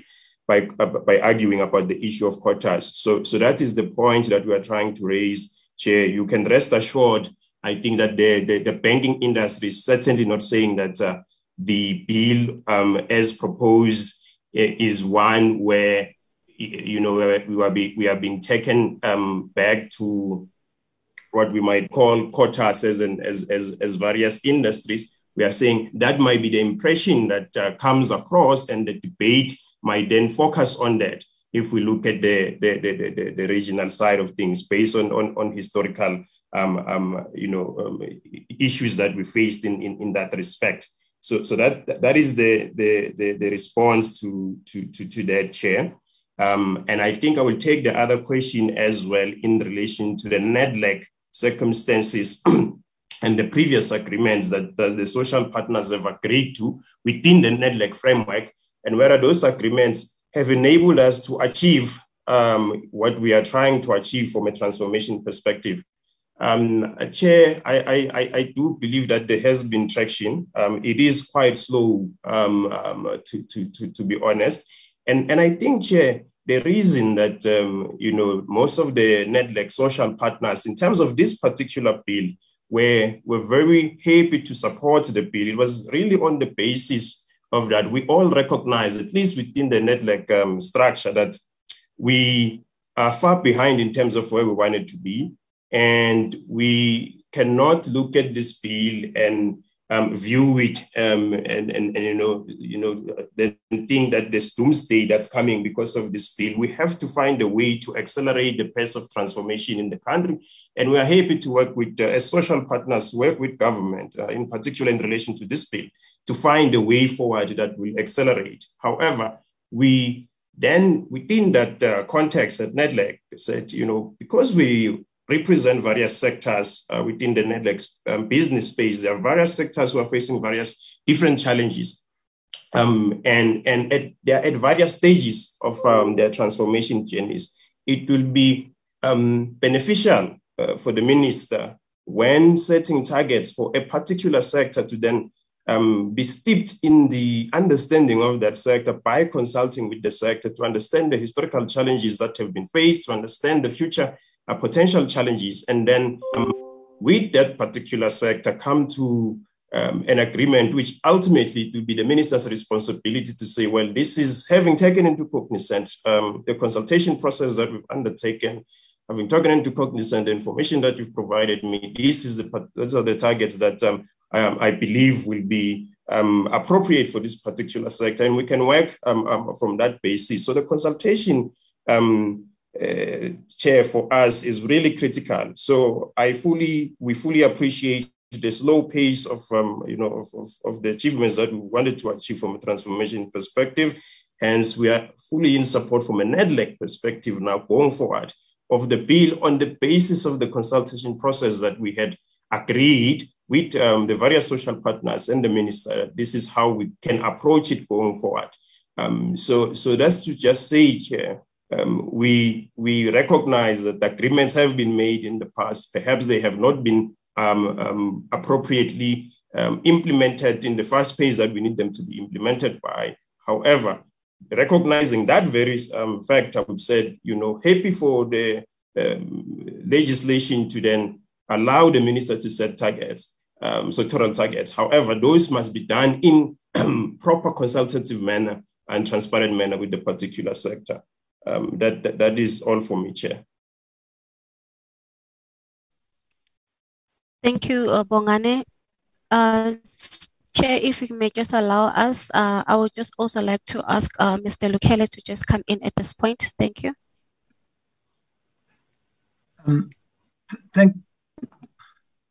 Thank you very much. So 82348424, it's you, Mr. Lukele. It is. I'm sorry, Chair. When I have been saying, who is this person? Can that person introduce himself? I should have taken you out and I was going to be seen and you were going to go to court and complain that you were taken out on the... Please don't do that again. If you are requested to introduce yourself, please do that. My apologies, Chair. Okay. I didn't get that when you were asking. My humble apologies, but thank you for allowing me in. I think the issue of quotas, we as a team, looking back at where the country comes from in relation to transformation, always look at the country as a total population. The issue of regionalizing the country and trying to almost subdivide it is probably also a product of our past. People are moving around now. This regionalization of people in an entire country is actually almost going against the grain of transforming an entire country. And so when we humbly submitted, our view was that whilst people have historically lived in particular regions, we are one country. Transformation must be viewed in that light so that we all understand that we want to empower local people, but at the end, the target is a transformed South Africa. And that is the basis really that has brought us to this house to suggest that regionalization or regional targeting almost transforms us back to a quota system. We didn't want, it wasn't as if we wanted to offend the house. The issue was just that when we do that, we lose the bigger goal, which is a transformation for South Africa Incorporated. I think that's what I needed to add, and maybe just a little bit to what Bongani was saying earlier on, as a colleague is on the money in terms of we cannot, as NEDLAC, be a part other than a part of South Africa. The pace that you see at NEDLAC is reflective of a country we are desirous of ensuring that we transform and that we assist in the acceleration thereof. And we're still very committed to do that, but we acknowledge that different industries, due to skills and history, are not going to just take off like that. But we are encouraged by the transformation we are seeing in the majority of the members thereof. Thank you very, very much. Thank you very much. I hope am I audible? Yes, you are, Chair. Yes, I'm audible. I don't know what I've touched here now. I can't go back to my things, and I hope the media people, I hope my face is being seen.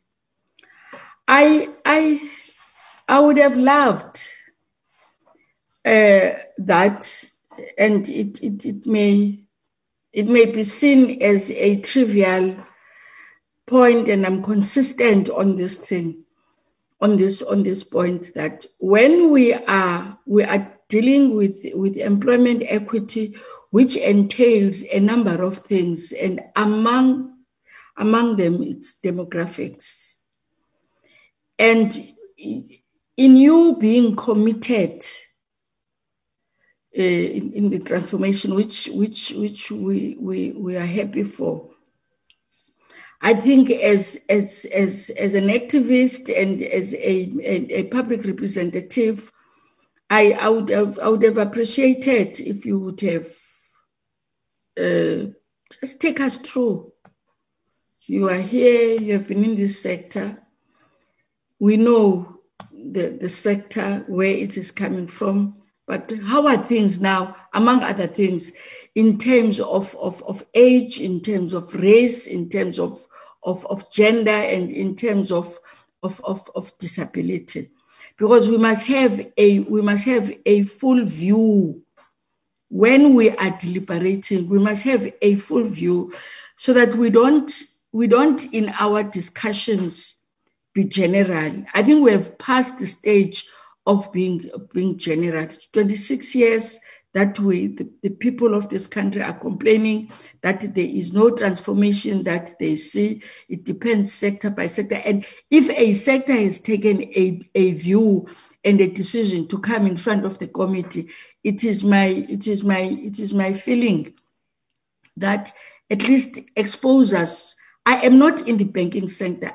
Maybe my other colleagues may be aware. So that's why my comment and my question to you is, wouldn't you have seen it better to just give us that background? It is important when we are to correct a situation, an environment that this country has gone through. So you must also understand my clarity within that context. Any comment? Chair, I think your comments are very fair and they are very valid. And I guess maybe in us preparing for this presentation was that time maybe was a factor on our side. But if the Honorable Chair would indulge us and if you would want, in respect of putting you in a fuller picture, that we could do an additional submission to this committee. We do have the data that you are referring to. So in that respect, we would be more than happy to assist in giving you the fuller picture by providing perhaps a supplementary submission. Thank you, Chair. Can I just check, Mr. Sakaza? Is the legal person around? Yes, Chair. She's joined. Yes, joined. Ms. Isaacs, the reason that I wanted you to welcoming you, the reason that I wanted you to come and join us, because among other things, your responsibility is also to guide us as we move forward. In the clarities that we are seeking now, companies, institutions are requesting to give us that as an additional information. But there are also two companies that have asked clarities, and my response was that we are not going to be able to give them clarities because those are more for the department. They will be clarified, those at the time when the department will be responding when we are deliberating. So I wanted, whilst everybody's here, you to guide us so that we don't move out of this with a wrong assumption, and down the line we are then being challenged. So that's why I said you must be located, and can you then just come in and guide the office of the chair and the committee and the presenters as a legal person. Yes, Chair, I am here.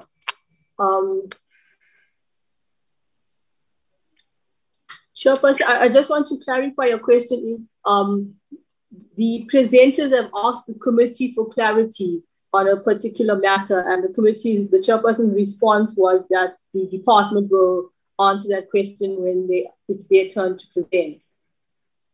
Mm. Yes, Chairperson, that is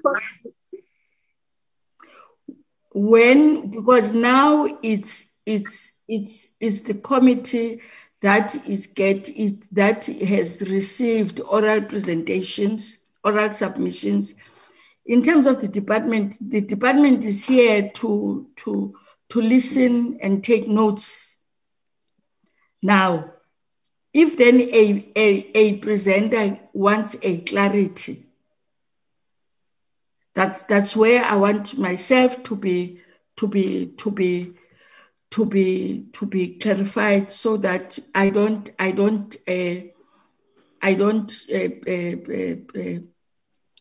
put the integrity of the committee at risk, because down the line we'll then be challenged, and that we're never afforded an opportunity for clarity. I just want to put that, because I want difficult things that we address them now when everybody's here, so that I protect the integrity of the committee. Yes, thank you, Chairperson, just for clarifying that. I think that is perfectly fine. It's not that the committee is, the person is not going to get a response. It's that they will get a response at the appropriate time, and that is when the department will be allowed to present. So it's merely for them to be aware as to when the next meeting with the department is. Then they will be able to, that question will be put to the department. I mean, the department is the custodian of the legislation, and they would be better placed to respond to specific queries regarding the bill that is currently deliberated on. Thank you, Chair. Okay.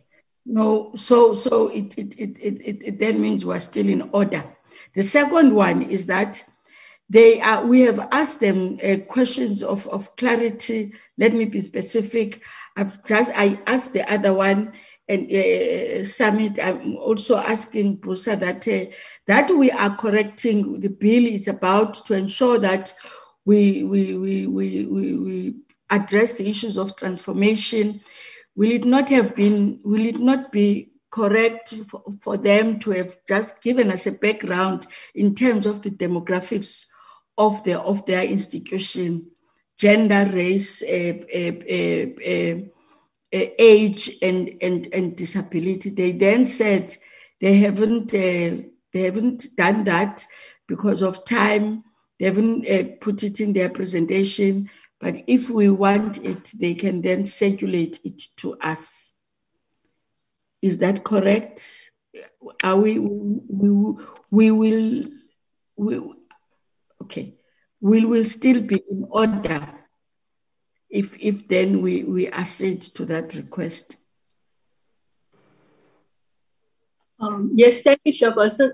Yes, there's nothing wrong with the committee requesting further information. The processing of a bill is a deliberation process. So if the committee wants further information to help it to make better decisions, that's perfectly fine, and that's within the committee's right to do so. Okay. No, fine. Thank you very much. Honorable members, as I've said initially when we started this process, that we will have to clear issues as we move along, because I don't want us to muddy this process of the amendment of a bill. It's quite a stressful and a strenuous process, but if some of the areas we can just be able to clear them so that we don't continue with the work, and down the line we are then challenged, and people say when they don't get what they wanted, they say, yeah, that chairperson never gave us an opportunity. So Busa, you are here, Summit, you are here. The information that we requested in terms of the demographics. But again, I think the Secretariat is here, is taking note of what you are saying, because obviously deliberations, committees are a public thing. So even institutions who made presentations, it's also their responsibility to check the website of the committee, of the parliament, to see when the committee is going to sit and deliberate. So I'm also putting a responsibility onto them, that they have then got that responsibility of following a process as they have shown of wanting to come, and the interest of wanting to come and make oral presentations and clarify some of their areas. Thank you very much. Thank you very much, Suen, for that. Thank you very much, Busa. Thank you, Chair. Yeah, thank you very much. I see that it's young people. And yeah, okay, that's fine. Apologies accepted to the last we accept the apology that you have put the person who only put numbers in terms instead of putting his name. I think that was the last presentation for today. Mr. Sakaza, am I correct? Yes, Chair, that was the last for today. Okay, my apologies. I don't know what is it that I dash. Oh, there I am. Oh yeah. Sorry, very sorry. We are meeting tomorrow again, same time. It is the last time for the last day for the employment equity in relation to those companies and individuals that have reflected that they would like to come and make oral submissions. So we will meet again tomorrow at 9. And yeah, I think, and we'll ask Suen if please you can join us. I know you have got other commitments, But if you can join us tomorrow on time, I will appreciate that. Having said that, thank you very much, honorable members. Until we meet again tomorrow. Thank you very much, Chairperson, and thank you very much to all the colleagues. Thank you. Bye. Bye. Zolani, can we talk? Thank you, Chair.